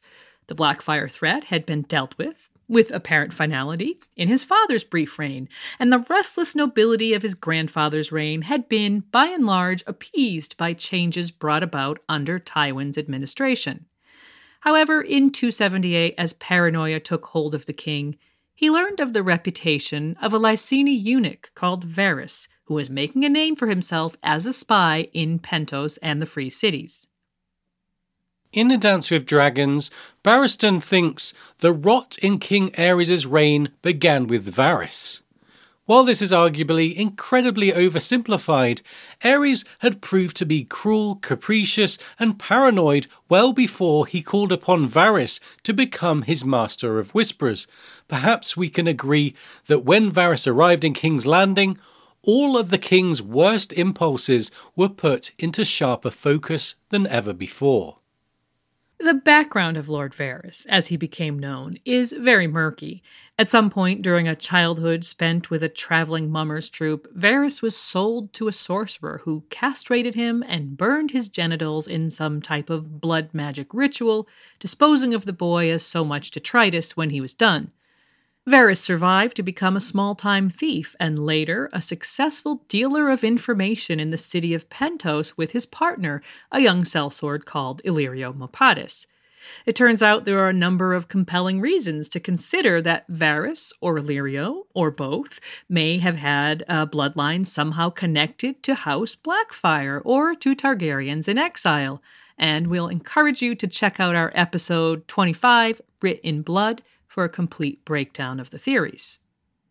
If we allow that Varys has these connections and arrived in King's Landing in 278 with a secret agenda aimed at sabotaging House Targaryen and perhaps completing what the Blackfyre claimants had failed to do over several generations of rebellions and invasions, then the final several years of Aerys' reign take on an extremely ominous shade. And to be clear, there needn't have been a distinct plan to place a Blackfyre claimant upon the throne in those early days. While there may have been, it's also possible that simply sabotaging their old enemies was goal enough in the beginning.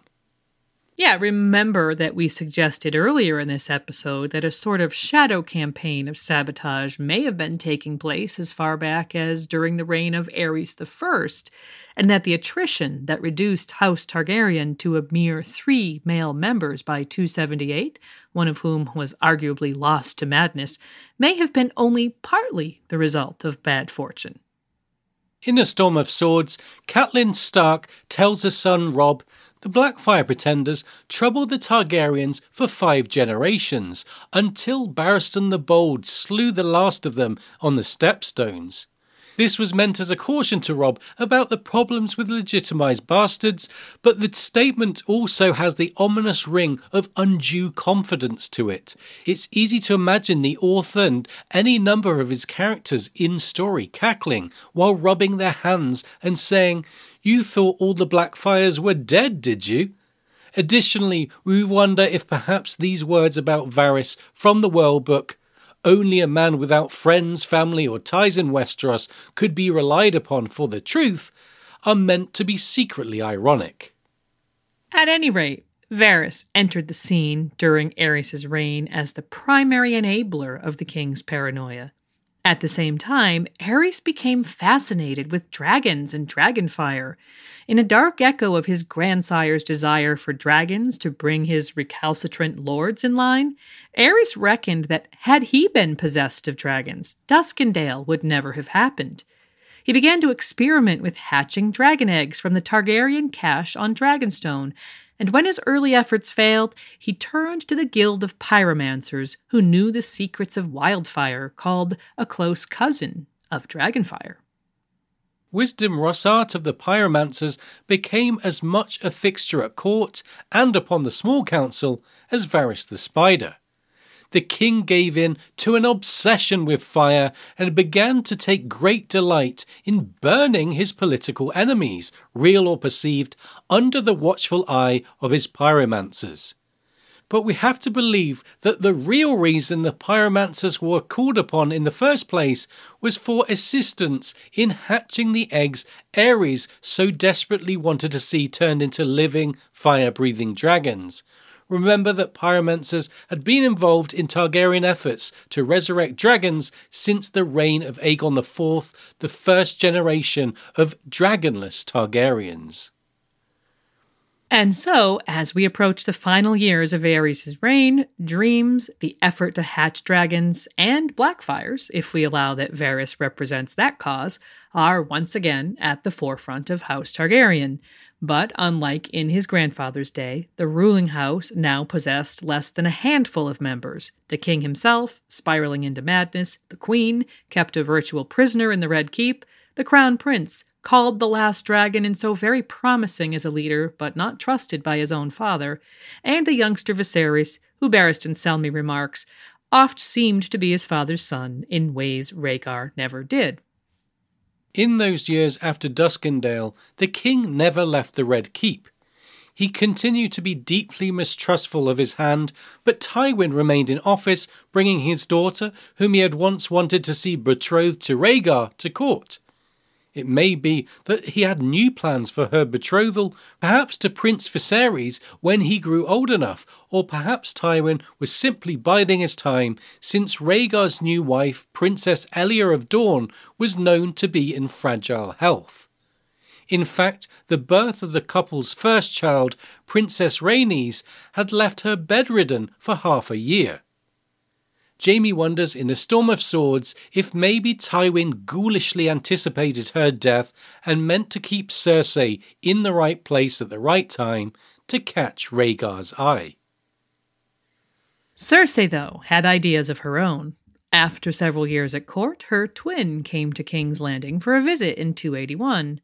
Cersei wanted Jaime, newly knighted, to join Aerys' Kingsguard so he would be near her always. Conveniently, one of the White Knights had just died in his sleep, leaving a spot open that Aerys would be looking to fill. While there's no outward indication of foul play, we think there could be a possibility that Cersei had something to do with Sir Harlan Grandison's death.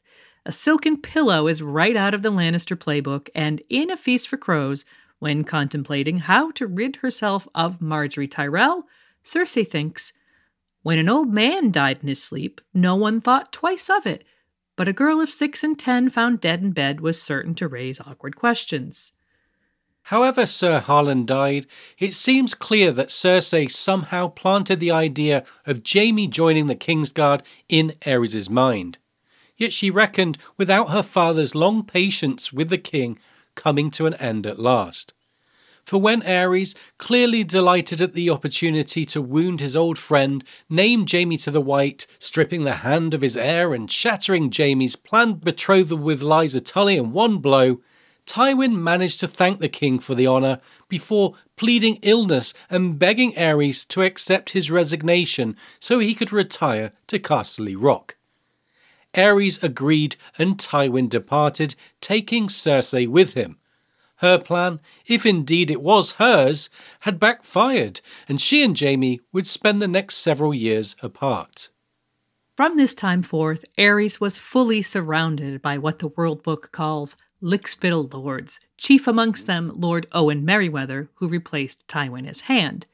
In addition, the divide between Aerys and his son Rhaegar grew so deep that factions inevitably grew up around them at court. Many suspected that Rhaegar wanted to see his father abdicate, or at least retire, leaving him as regent. Surely, given the king's precarious mental health, this would have been a sensible thing to consider, but the Lickspittle lords were accustomed to benefiting from their associations with Aerys, something that would not be expected to continue if Rhaegar came to power. These factions became so entrenched that Pycelle wrote to the Citadel that the situation at the Red Keep was as tense as any since the lead-up to the Dance of the Dragons 150 years earlier. Much like his ancestor, Princess Rhaenyra, Rhaegar and his wife kept mainly to Dragonstone, where he was attended by his close friends and certain members of the Kingsguard. Ostensibly to keep Tywin from acting upon his nefarious assassination plots, Aerys kept Jaime Lannister at his side, where the young knight would eventually witness some of his king's most savage and inhumane acts, the deaths by burning of Lord Chelstead and of Rickard and Brandon Stark, the rape of Queen Rhaella, and the king's secret campaign to mine the capital city with wildfire caches.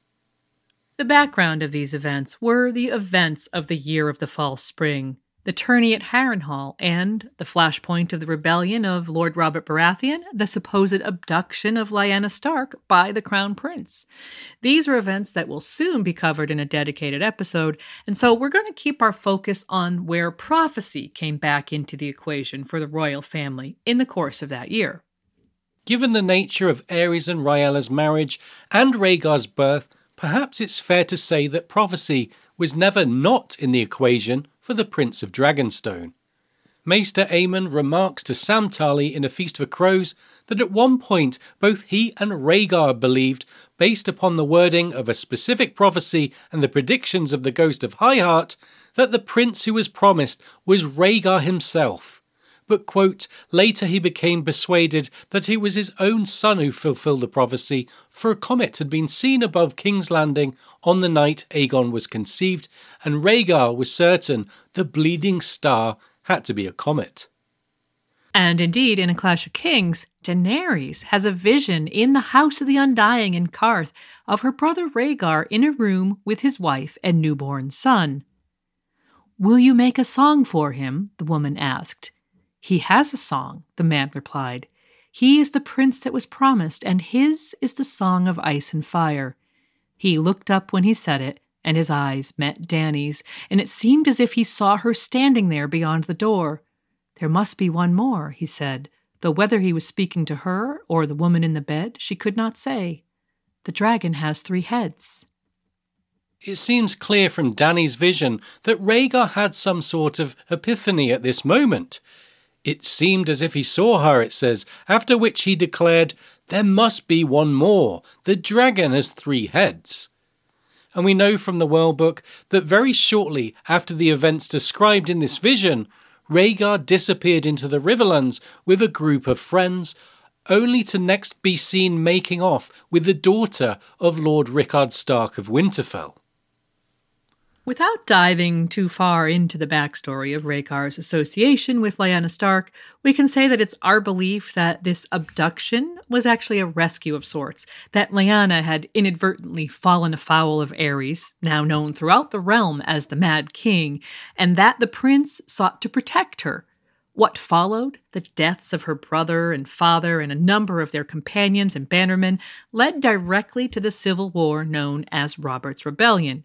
But many believe that Rhaegar was also driven by prophecy, that something had led him to a new understanding of words he had once thought described his own destiny, and later his son Aegon's. While it seems clear that prophecy and a sense of destiny are what motivated Rhaegar, paranoia remained the strongest motivating factor for his father. The events of the tourney at Harrenhal had done nothing to assuage Aerys' suspicions of his son, but the arrival of Lyanna's brother Brandon at the Red Keep, shouting for Rhaegar to come out and die, was all the Mad King needed to turn his fevered attention to a new target. Aerys managed to give in to his most savage impulses and shatter the feudal contract of Lord and King in a single blow when he burned Lord Rickard Stark alive while his eldest son strangled himself trying to stop it. Rhaegar was no longer the enemy, and war with his lords was now inevitable. Aerys no longer seemed to care, if he ever had, about the prophecy that had driven his son's entire existence, but he still may have been very interested in hatching dragons. As the walls closed in and the rebels gained more support and more victories, Aerys gave the city of King's Landing into the hands of his pyromancers. After Rhaegar's death at the Battle of the Trident, Aerys sent Rhaella and Viserys to Dragonstone, but kept Rhaegar's wife and children by his side to keep Dorne's army loyal. Jaime recalls the king's words as the rebel army closed in on the capital. "The traitors want my city," I heard him tell Rosart, "but I'll give them naught but ashes. Let Robert be king over charred bones and cooked meat." Jaime continues the story with, "The Targaryens never bury their dead, they burn them. Aerys meant to have the greatest funeral pyre of them all. Though, if truth be told, I do not believe he truly expected to die. Like Aerion Brightfire before him, Aerys thought the fire would transform him, that he would rise again, reborn as a dragon, and turn all his enemies to ash." And so, at this point in his life, it seems highly likely that Aerys was experiencing dragon dreams quite similar to those of his great-uncle Aerion. A dragon would be born from the flames, a literal apotheosis that would give the king a final victory over his enemies. Though, failing that, he had built in the failsafe of turning his city into an inferno 1,000 times bigger than the one that had consumed Summerhall on the day of Rhaegar's birth.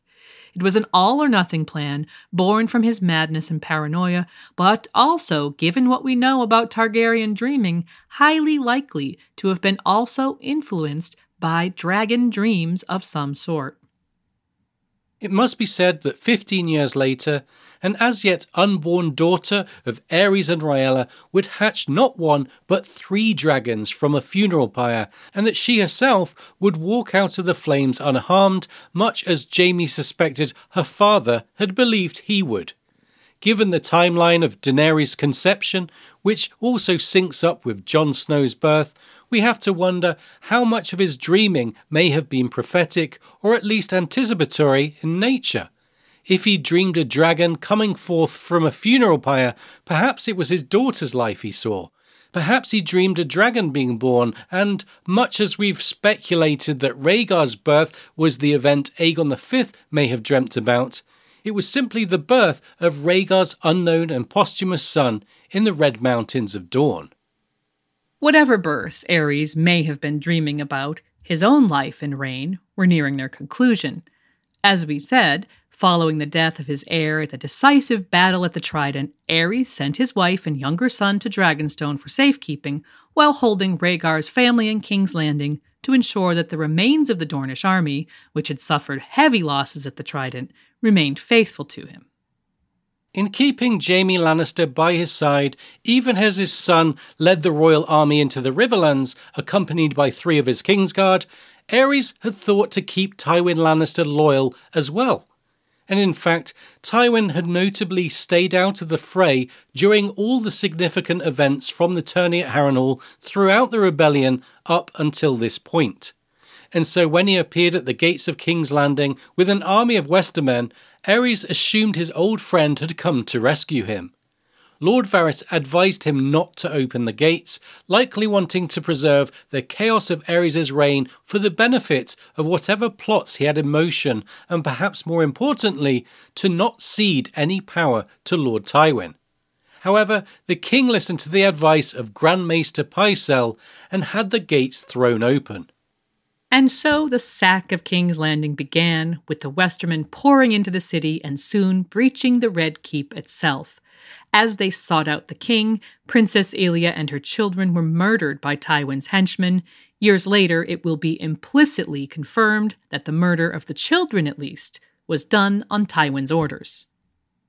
And Aerys still thought to use Jaime against his father. He sent a message commanding the young Kingsguard to prove his loyalty by bringing him Tywin's head, perhaps knowing that Jaime wouldn't act upon this order, but hoping it would bring Tywin to heel. The message also included the chilling detail that Lord Rossart was with the king. Now, Jaime had known for some time about the pyromancer's work, mining the city with wildfire caches, and he knew the king intended to set it off as a last resort to prevent King's Landing from falling into rebel hands. The significance of Rossart's presence in the Red Keep wasn't lost on him, and so he set out to stop the plot by killing Rossart, after which he went to the throne room and killed the king himself.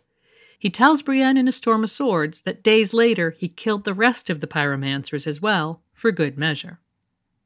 And so ended the reign of Aerys II. The irony that he was killed by the young knight he had insisted on keeping at his side to ensure his own safety from Tywin should be lost on none of us, nor should the fact that Jaime only learned the details of the plot that led him to take the drastic measure of killing his king because Aerys refused to let him be out of his company. Aerys would be known to history not as Aerys the Great or Aerys the Wise, as he had once hoped, but rather as the Mad King.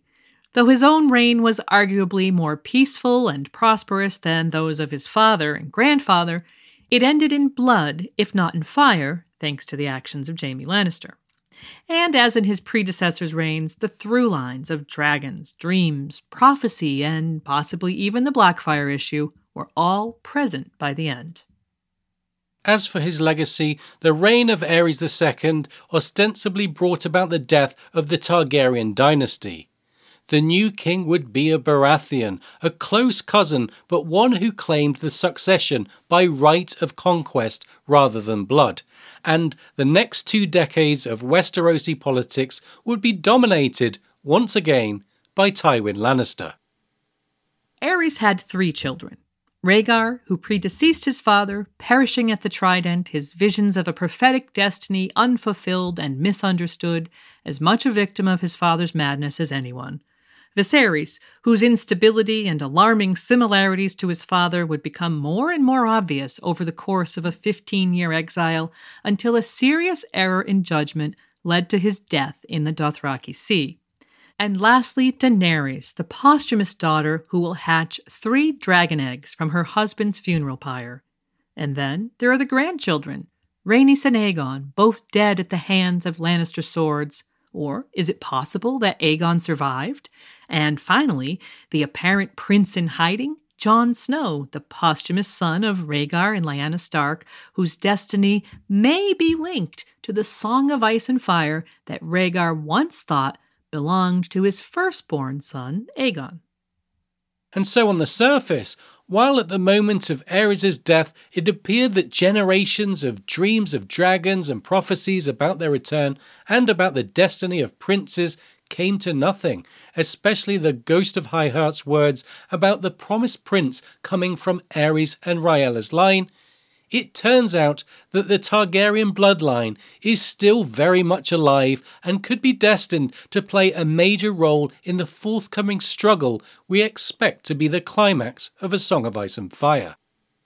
Daenerys has hatched her dragons, and while we cannot say for sure if the marriages of her parents and grandparents played a direct role in that, we can certainly speculate that it might have, given the author's clarity about the value of a pure bloodline in controlling dragons.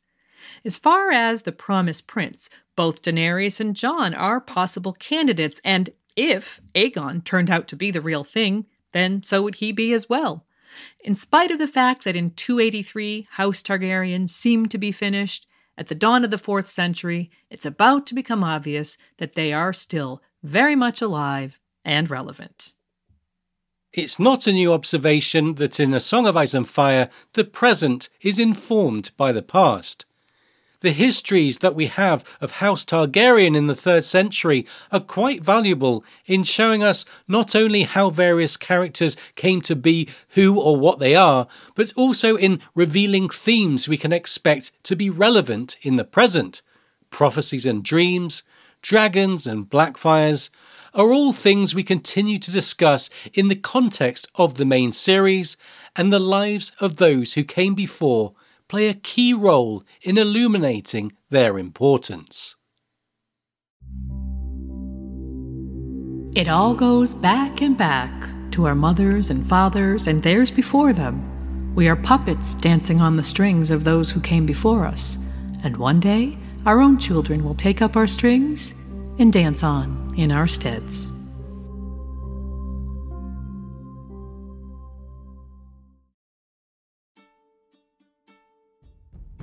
Thanks so much for joining us for this episode all about dreams and prophecies and the reigns of the last 3 Targaryen kings. We'll be back soon with a new episode all about Prince Oberyn Martell.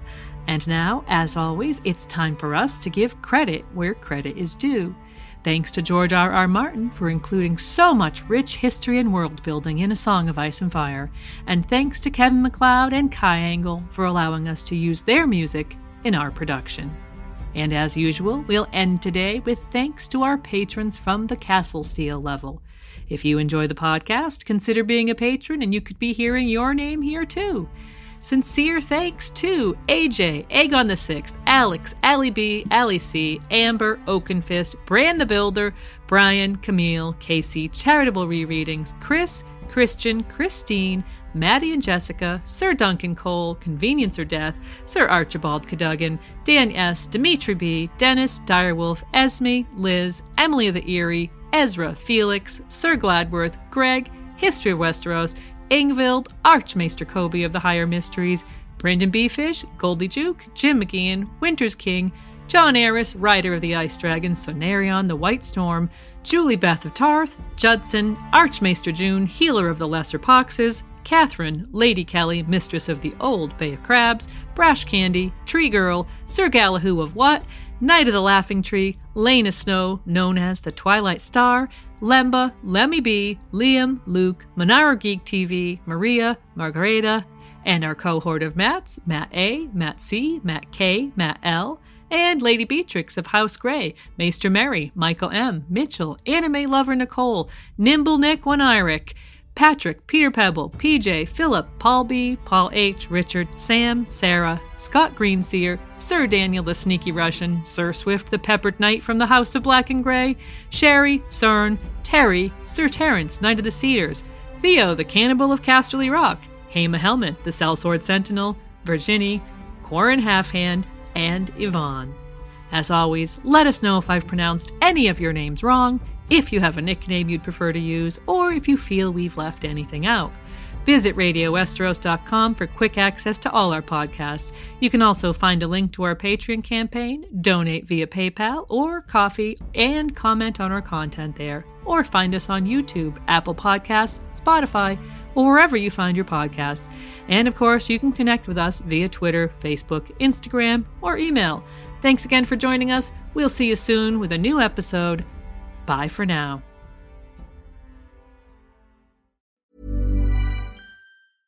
Imagine the softest sheets you've ever felt. Now imagine them getting even softer over time. That's what you'll feel with Boll & Branch's organic cotton sheets. In a recent customer survey, 96% replied that Boll & Branch sheets get softer with every wash. Start getting your best night's sleep in these sheets that get softer and softer for years to come. Try their sheets with a 30-night guarantee. Plus, get 15% off your first order at bollandbranch.com. Code BUTTERY. Exclusions apply. See site for details. Planning for your next trip? Elevate your travel style with Quince. Quince has all the jet-setting essentials you'll want for your next getaway, like European linen, premium luggage options, buttery soft Italian leather bags, and so much more. And is all priced at 50 to 80% less than similar brands. Plus, Quince only works with factories that use safe and ethical manufacturing practices.